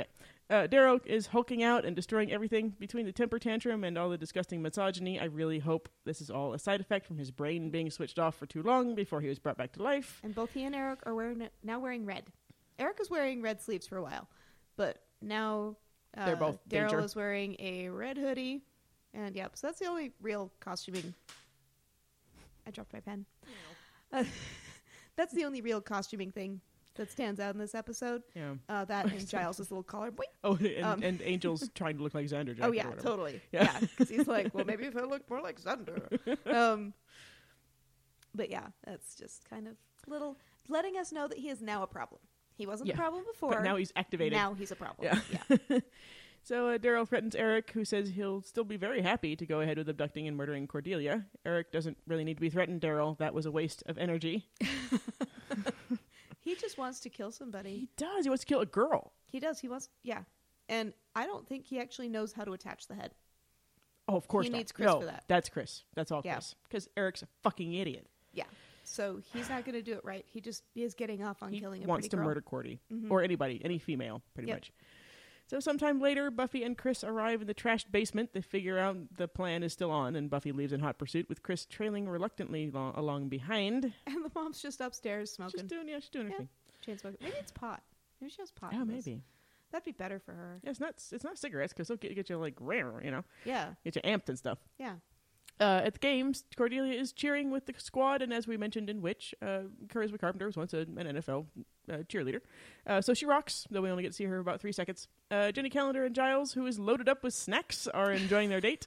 Jenny is quite the sports nut and pretends to be irritated when Giles disses American football, but you can see from the little smile and gleam in her eye that she's having a great time giving him shit. And again, gender reversal. Oh, yeah. She loves the sports. She's all about, baseball, football, basketball, everything. And he's carrying all the things that she bought. She bought the snacks. Because if you buy the snacks, you don't carry the snacks. That's because true. The person paying is the one who loads up the person not paying. Oh, it's her treat because she asks. That's so cute. Yeah, so she's treated. He's carrying all this shit. She even buys pennants. Oh, yeah. Like, she is pretty womaning him. Oh, yeah. Like, she probably took him to the nicest Mexican restaurant in town. She probably did. I love it. Yeah. She also refers to it as a date for the first time, which Giles notices, pleasing her even more. She also grabs one of the snacks from him in a delightfully seductive little gesture. Oh, yes. You go, Giles and Jenny. The clock is ticking for them, and it breaks my heart. We need a name for them. Like there was Brangelina, R.I.P. Is it? And there's Bangel, and there's all the other. Well, it's just kind of Giles, isn't it? Yes, Giles or Jenny with a G. Yeah. The just makes me sad, man. Gigi. Yeah. Well, I know it is sad. It's sad. It is sad, but it's the Hellmouth. Fucking Hellmouth. Tough titty. So Xander and Willow appear, and they report on their lack of finding anything useful at Eric's, though his porn stash sounds ominous, and then decide to... that sounded like a tough line to get through. He gets through it just fine, but a porn collection so prodigious that even something like that's a mouthful. Yeah, that was pretty good. Yeah. Prodigious, Xander. Well done. That even I was shocked or something like that. Yeah, to say. Very nice. Yeah. And then they decide to make Giles even more uncomfortable by interrupting his date and stealing some snacks. See, this is why you must be careful, gentle listeners, to never be fun to tease. Now, watch Jenny in this whole scene. Robia Lamort is hilarious. It's like she's torn between wanting to enjoy her date with Giles and getting such a kick out of when he's uncomfortable. Oh, and... Because Giles is like, maybe you should go over there. And they're like, nah. Yeah. We're Buffy's parts. We sit together. And they totally worked this out before because they just give each other a look and they're like, mm-hmm. Totally. And Xander takes popcorn from Giles and starts eating. And Willow's in on it. She's like, this is awesome. So Daryl is crawling under the bleachers. He catches a glimpse of the game and gets all teary-eyed, and I'd feel bad, Daryl, but you are such an asshole. But this is, again... Yes, this is an excellent point you had. Buffy allegory, because he is a monster. He is now demon. He's separated from society, and all he can do is sit in the shadows and watch the life that he used to have and enjoy. Right. And that is Buffy. Absolutely. And we see Buffy with the longing glances at the Cordelia and her cheerleading and all this kind of stuff. Yeah, so it's, he's still an allegory for Buffy right now. And she'll have to... I wonder if that's kind of a merging at the end once he goes away. She gets to merge, and that's how she's able to make peace with Angel. Maybe. So, and Cordelia is taking a break for some water, and he grabs her. The crowd drowns out her scream. Stupid crowd. Buffy has arrived a bit too late and can't find Cordy anywhere. In the school's old science lab, Cordelia has been... the creepiest old science lab. I know! What were they doing in there? It's a Hellmouth science lab, man. I don't know. But if this was a monastery, like my theory, this would have been like the rectory. Probably. True. Lots of gasoline. Well, I mean, it was pre-gasoline. No, I know. They would have... I just want to bring up the gasoline because it makes me happy. And it's in red cans, just like in a video game. Mm-hmm. Oh, I want to shoot them. Well, and the first aid kits have that green on them. Oh, yeah. Totally. Yeah, it's perfect. It's totally a video game. It kind of is. Just run in, shoot that, kill the guy, get the med kit. I'm going to have to do another playthrough on Fallout and be Buffy, Slayer of the Vampires. Oh my god. Get a screen grab or something. Or get a picture if you do. Buffy says. Yeah. So Cordelia has been blindfolded and tied to a gurney. She begs to have the blindfold taken off. I wouldn't. Cordy, you don't want to see, I promise. Daryl has a a look at the body they've constructed, and are those boobs? Those are boobs. Good God, I think they took all the boob from all three girls and turned it into one boob. Hey, or two boobs. I mean, but seriously, that's take at least take a look, gentle worth. Listeners. Just look there. No, And they're standing straight up. They're And like the Madonna cone bra boob. they are. Yeah. And okay. Now we see why Xander had that line about the porn collection, because Eric, that sick little fuck, made some modifications based on his porn collection. Yeah. Well, and then of course Daryl, being the teenage boy, so he would have been 19. Let's say he would have been like 17 and a half when Probably. he died. Yeah. So he's still in that age where that's like, oh yeah, she's hot. Big boobs. She doesn't even have a fucking head. She's hot. Yeah, That's disgusting. Ew.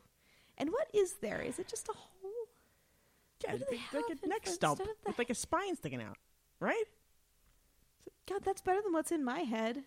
Just that's a hole. Yeah, I've got like the turkey thing going on in my mind. Well, probably. I mean, Yeah. it depends on where they cut the. Well, let's see. Eric tries to cut Cordy kind of close to Like right above the clavicle. Yeah, so it's the turkey thing. God.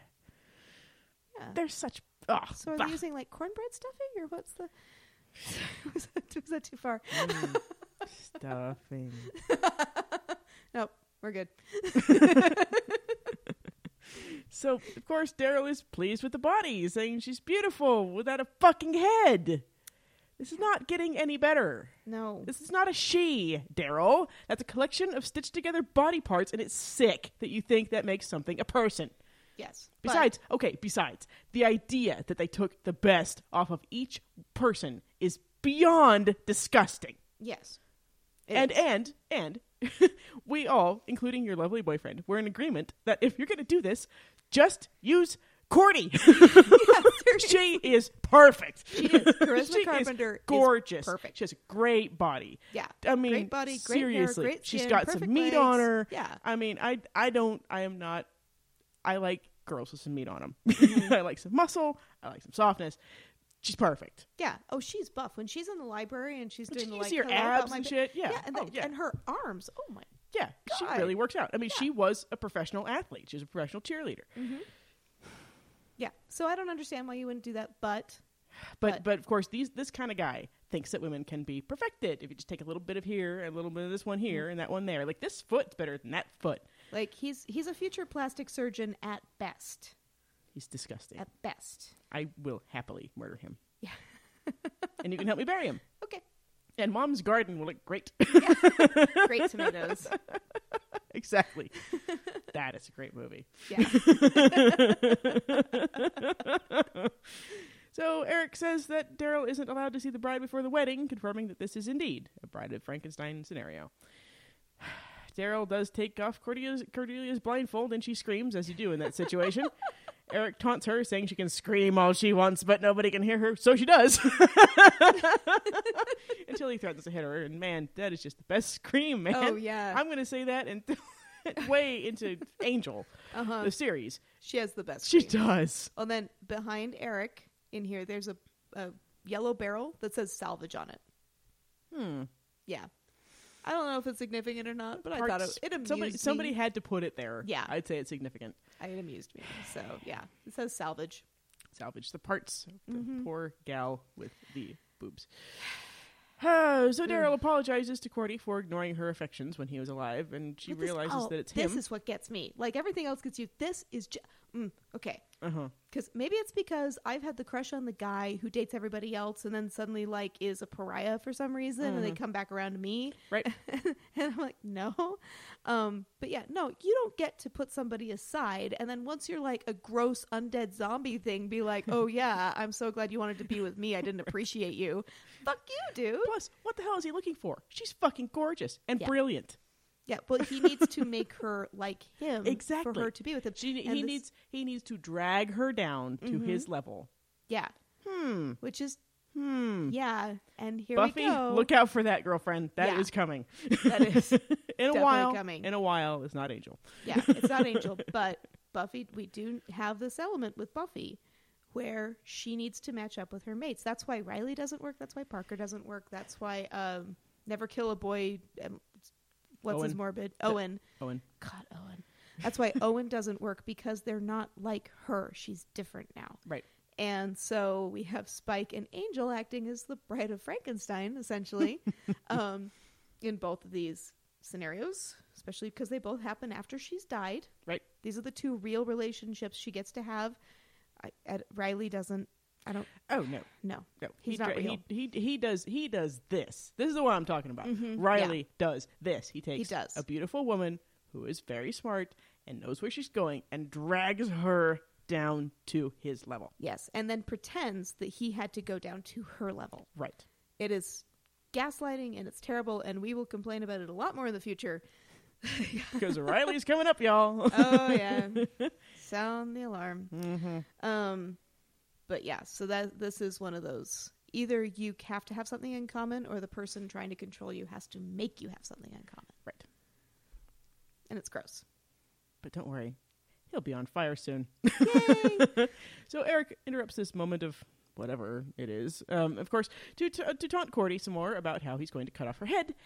And then he shows her the body, and she screams again because, I mean, those boobs are so frightening. She's like, how the hell am I going to... Serious, I can't even deal with those boobs. Yeah. Well, she's got plenty. She's got great boobs. Yeah. That's a lot. I mean, she has, breasts that are the correct size for her body. Mm-hmm. Whatever. Fucking guys. fuckers. No, but he's got to make her I gross mean, happily, and piece together, I know him. a ton of guys who are not like this. I work with a ton of guys, and none of them are like this because they're still alive. Sort of. I've almost managed to funny. find one and be with him for 16 years. He's a great guy. Yeah, he is. And he can objectify with the best of them, but he doesn't need to do this. Yes, exactly. I can objectify with the best of them, too. I just talked about Cordelia and Charisma Carpenter for how long about how great her body is. Yeah, and I just kind of say, huh? I mean, I could talk about it, but you're a girl. You know what girls are. Yeah. Uh-huh. Yeah. I know what But, I mean, beauty is. I can objectify, but I want something inside the skull that works great, too. Yeah. Because everything else goes away eventually. Right. Unless you're an undead freak. Well, trust me, I am 40. Shit's starting to sag.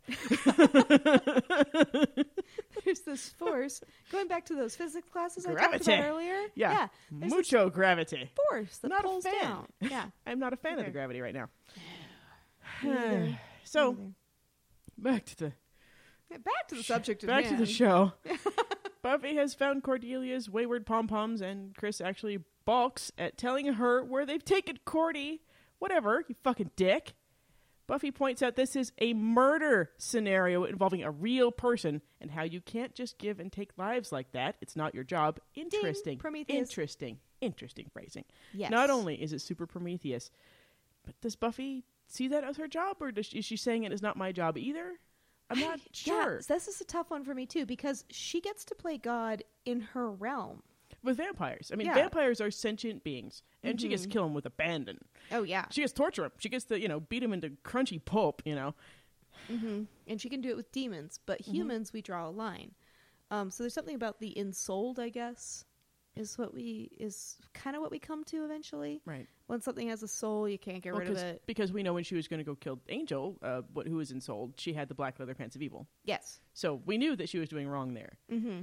Yeah, so things that are ensouled, you don't get to make a So decision maybe for. that's it. Maybe she's speaking from the experience of I am someone who has to draw the line. Mm-hmm.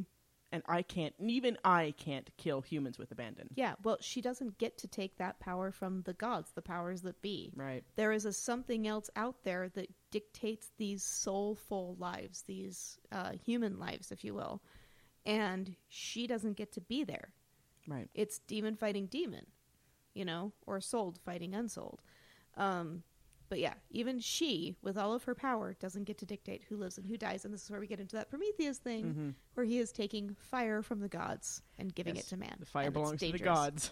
Yep. The gods don't like it when you take the fire. And if you're not careful, you're going to have your liver eaten every day by an eagle. Seriously.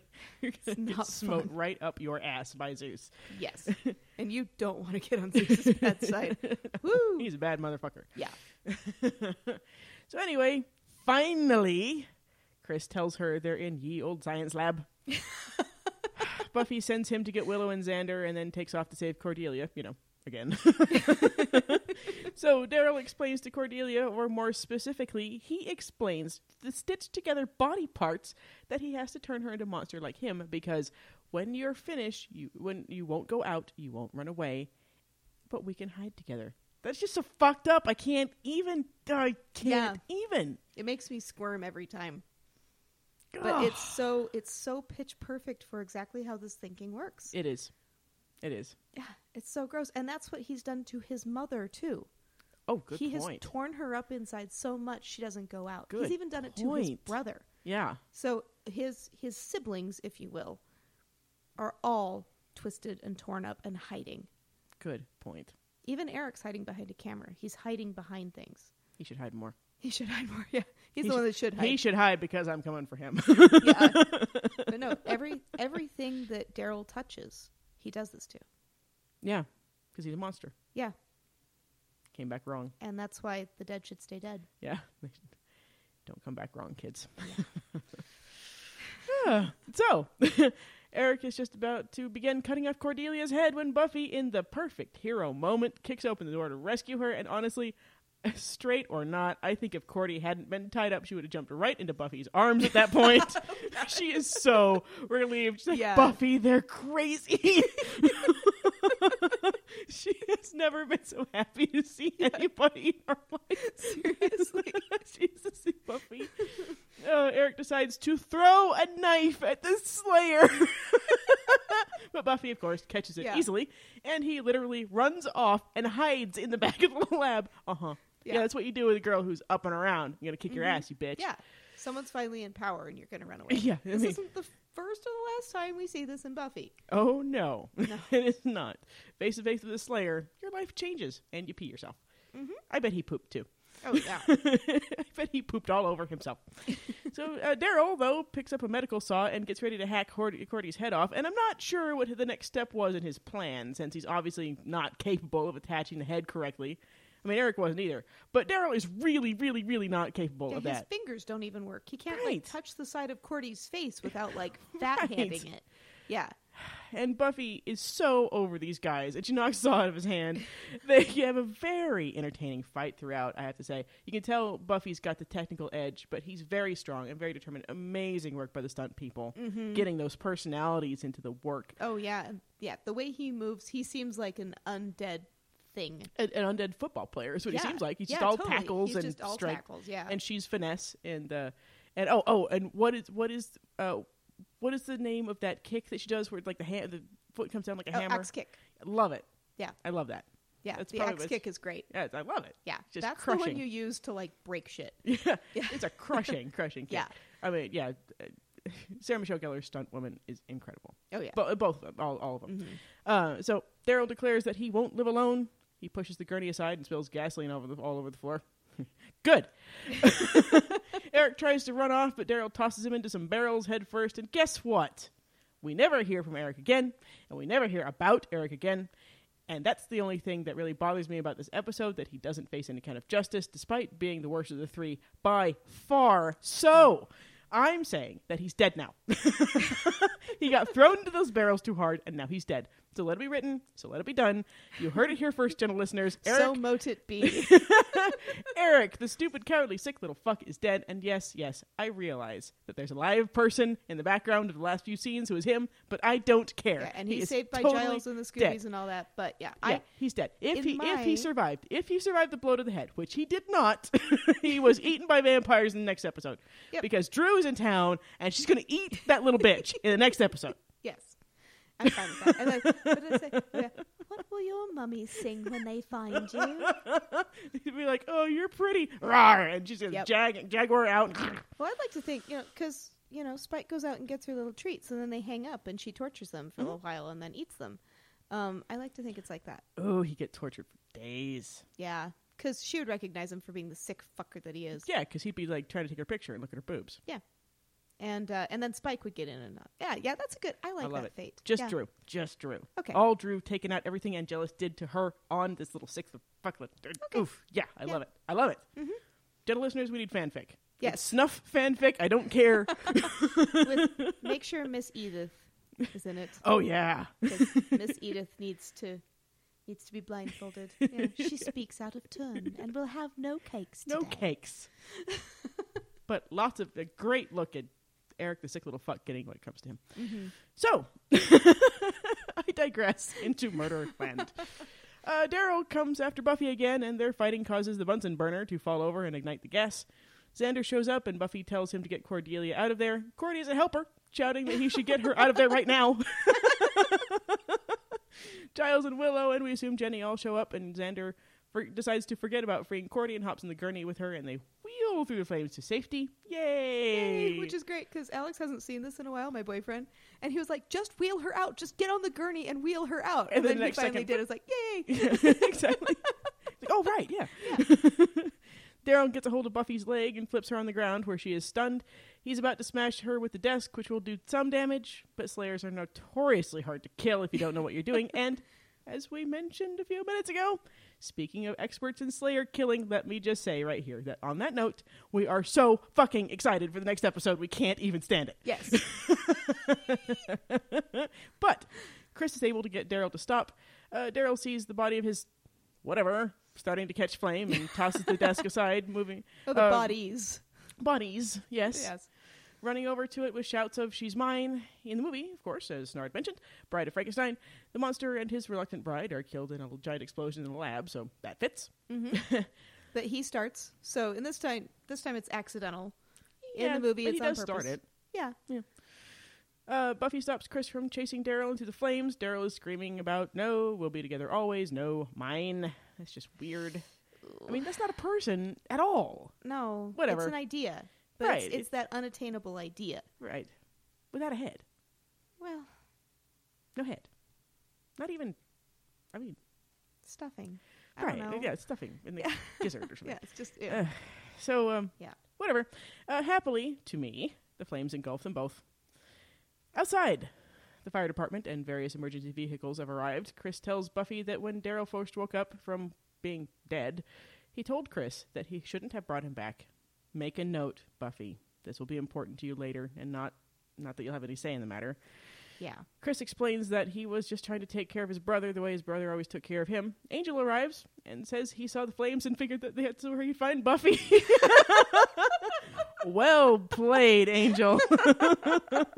He also kind of gives Buffy and Chris a suspicious look, and this might be where Angel realized his jealousy was ridiculous and decided to come clean about it. Mm-hmm. That's a good point. Yeah, because he goes like, "Oh wait, what am I doing? I'm like 200-something years old." Yeah. Giles hands Jenny a cup of coffee. She mentions that she's concerned that their first date will outshine their second, and he delightedly catches on that this means they'll have a second date. So cute. You're so cute. Oh. And then Xander is complaining to Willow, who has a thing for him and would love to date him, that he can't get a date. Everyone else is paired off, but they're just alone, just the two of them. Oi. Cordelia offers another of her very, very sincere thank yous, but Xander is completely rude and chastises her for interrupting his complaints about not having a girlfriend. Then, naturally, he still can't figure out why he's single. Oh, Xander. Cordelia does have an absolutely spectacular reaction to his brush off, though. It's worth it just for that. And Willow is just as oblivious as Xander is. Oh, yeah, I don't know why you can't get a date. Because these two alone are the stupidest stupids. Oh, yeah. They don't work. Like, they have the heart and the spirit. Bad combo. Combo. You need a brain in there, or you need like the hand with the Buffy. I mean, you need something else. Otherwise, Buffy, they just float. Yeah, you need Buffy or Giles there to keep those two centered, because wow. Yeah. And when they're paired off in relationships, that works too. It does. But when the two of them don't have, I think that's why Willow has such a crush on Xander, and Xander's like off in oblivion, because it's like, yay, we could be together. And he's like, I don't know what. And where are you? Yay! Ooh. Balloons. Yeah. Yeah. Tree bad or tree pretty, fire bad. Yeah. Yeah. Oh, fire bad, tree pretty. I thought beer was bad. In the cemetery, Angel and Buffy are actually having a rational, calm discussion. Well, so good for them. Her analogy, dead self, the thing that rode along with her, has gone. Yep. She's resolved that stuff. The worst case scenario possible for her has been resolved. Absolutely. Her metaphor is complete. They can let it go. She can get over the fact that she's dead and came back to life and is okay. She's not learn. like Daryl. She can learn and take a step. Mm-hmm. Absolutely. And she tells him that love, in this case, Chris's love for his brother, makes people do the wacky, and Angel admits that he was jealous of Xander, but more just because he gets to be with Buffy all the time in the sunlight and stuff. That's what Angel is jealous of. That's adorable. And this will play forward into Angel a couple times, and it hurts so really bad. Will. Oh. Buffy seems to agree. She offers to walk him home because she's still the guy in the relationship, and they hold hands and stroll past Daryl's headstone. So, this episode... It says, rest in peace. Yes, pieces. You suck. So this episode is I mean, as we were saying, this episode is usually considered a standalone, but as we discovered while analyzing the first season, there is no such thing on Buffy.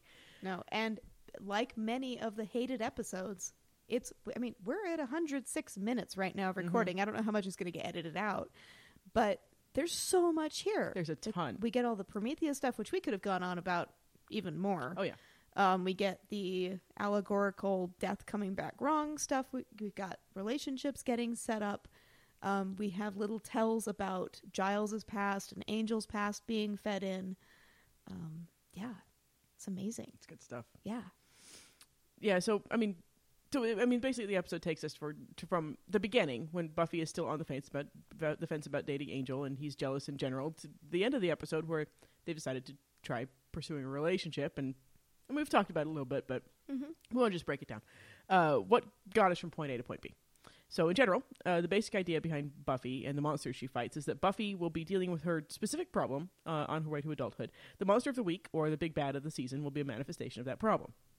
So Buffy conquers it and takes another step towards who she's going to be.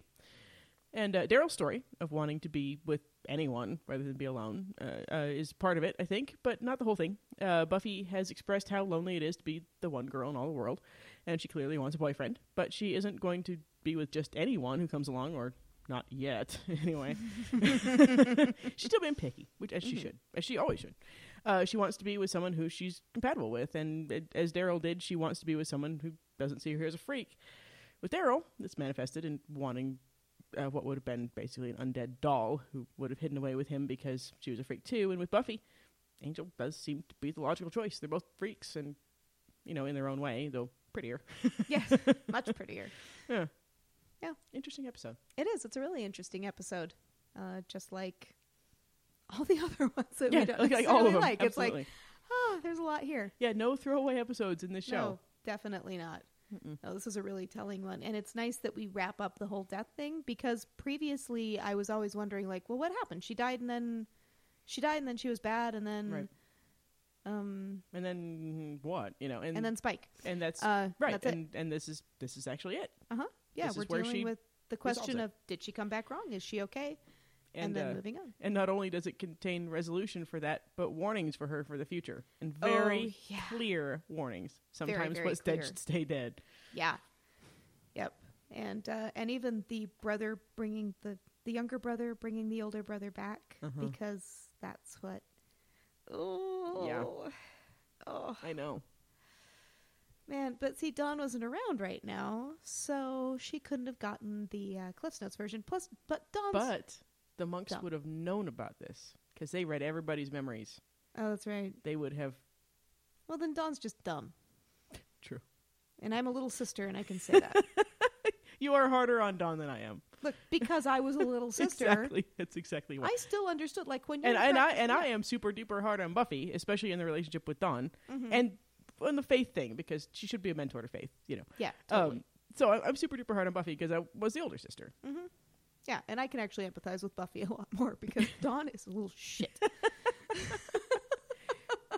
And we'll get there. She is, but you just learn to be. You just learn to, let well, it wash it did, over you. and we'll get there eventually. But it helped me to figure out that the authors or the writers actually intended on Dawn being more like 10 or 11, and then it took them a while to catch up to her actually being the age that Michelle Trachtenberg was. I see that. And I'm true. I'm going with our experiment that everything is, everything is written that way.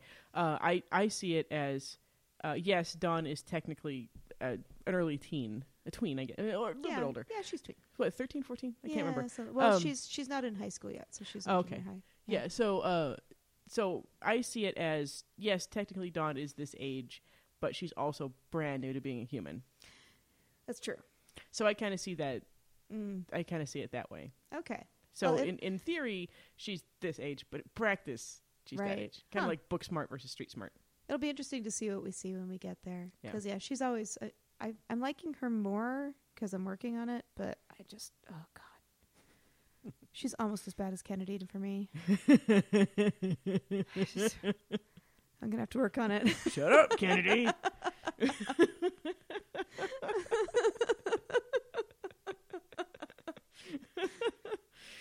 Oh, do we have anything else to say about this episode? No, I This think surprising we covered it. Yeah. episode? Yeah, that's really surprising. Well, the Prometheus thing was really shocking to me. Well, because I was thinking the whole time, it's like, no, it's Bride of Frankenstein. It's a little different. But they've got Prometheus and his brothers right in the show. Yeah, they totally do. Well, and now, of course, coming soon to a special episode near you, we're probably going to have to do a special episode for both. So one is, we have a theory that all of the episodes line up in order for each season. Right. Themes, Yes. themes throughout the season. Like season 2, episode 5 is going to be very similar in theme to season 3, episode 5. That kind of a thing. Yeah. So we're working on that. And then we also are working on all of the mythological, especially Greek right now. Let's focus on Greece. Yes, I think they have the most. So we'll distill it down to that. Yeah. So we'll stick with Greek for now, but all of the ways that different characters line up with Greek myth. So example, the one we absolutely know. I want to say it. Yeah. Faith is Heracles / Hercules. Yes. Wait, totally we're pretty is. freaking sure. Yeah, we're almost positive, which makes Perseus Buffy. We think so. Pretty sure. We're thinking so. Yeah. We think we've got the faith thing Because locked down. the Slayers have to be heroes, they can't be gods. Right. But everybody else can be gods. Right. Or titans. Right. Because we just had titans. Right. Except for Kendra. Yeah. We got to figure out who Kendra is. Shit. We'll get there. Yeah, we will. She could be Odysseus. She's like, hi, bye. I'm out. Yeah. But yeah, so Buffy could also be Achilles, perhaps. Yeah, but we're yeah, we're working on it. Faith is like perfect Hercules. Yeah, she Heracles. definitely is. I still think that Xander is a perfect Hephaestus. Yeah. So we're working on all of them. This is a brand new 3-hour-old theory that we're coming up on, but it's looking pretty sweet. Yeah, everybody's got question marks by their stuff, Yeah, except totally. we're pretty sure on the faith thing. Yeah, I'm sold on the including a descent into the underworld. Mm-hmm. Yeah. Well, that's enough to anchor me in this idea. That and the fact that we have, the 4 Titans. Yes. In this episode is enough to anchor me enough in the idea to go ahead and just dive in as if it's going to happen. Right. So we're going to have a special episode coming up probably in a week or 2. Maybe more. There's There's a lot of gods, man. Well, we're gonna have to pick through. It's true. Yeah. Well, we'll figure it out. Yeah. But yeah, so just something to look forward to. We'll probably drop in a few things here and there when we find them out. Because I don't like to keep it down. I like to bring it up. It's so much fun. It is. Because we're smart and stuff. We'd be smart and all. Yeah. I'm wearing my glasses right now. Yes. I took mine off because I kept hitting the mic stand. It's a hazard. I really suck at wearing glasses. That's why I keep mine lower. Yeah. And speaking of glasses, should we talk about our favorite glasses place in town? I thought we already did. Well, yeah, but we could do it again. Oh, right. Image Eyes, downtown. Yeah. Salt Lake City. Image Eyes, downtown Salt Lake City. They are absolutely fantastic. They have some beautiful designer frames. They have lenses. Like, your lenses are thin, yo. I have the worst eyes ever. And my lenses are really thin, the ones I got from them. Mm-hmm. Yeah, they're quite fantastic. Yeah, they're actually thinner than mine, and I'm only 20/30. That's right. So, yeah, they are really, really impressive. The next time I go get glasses, I'm definitely going to go see them. So make sure that you go visit them. And a warning, they are a little expensive, but worth every penny. They're absolutely worth it. It's worth it to spend money on things that help your life be better. Absolutely. And you're going to be wearing something all up on your face all the time. If you wear makeup, if you get your eyebrows waxed, if you do mascara, if you're doing any of these things, you want something on your face that you like, that accentuates your features and goes with your outfits and all that stuff. So go see them And they'll become a little more affordable if you mention the Diogenes Club podcast. Indeed, so they will. they're going to hook you up with a little bit of a discount there. Anyway, that's our little plug for our friends down there. Hi, guys. And yeah, I think that's all we got today. Yeah, this is, after all, the Diogenes Club podcast where all members are exceptional. Peace out, bitches. And scene.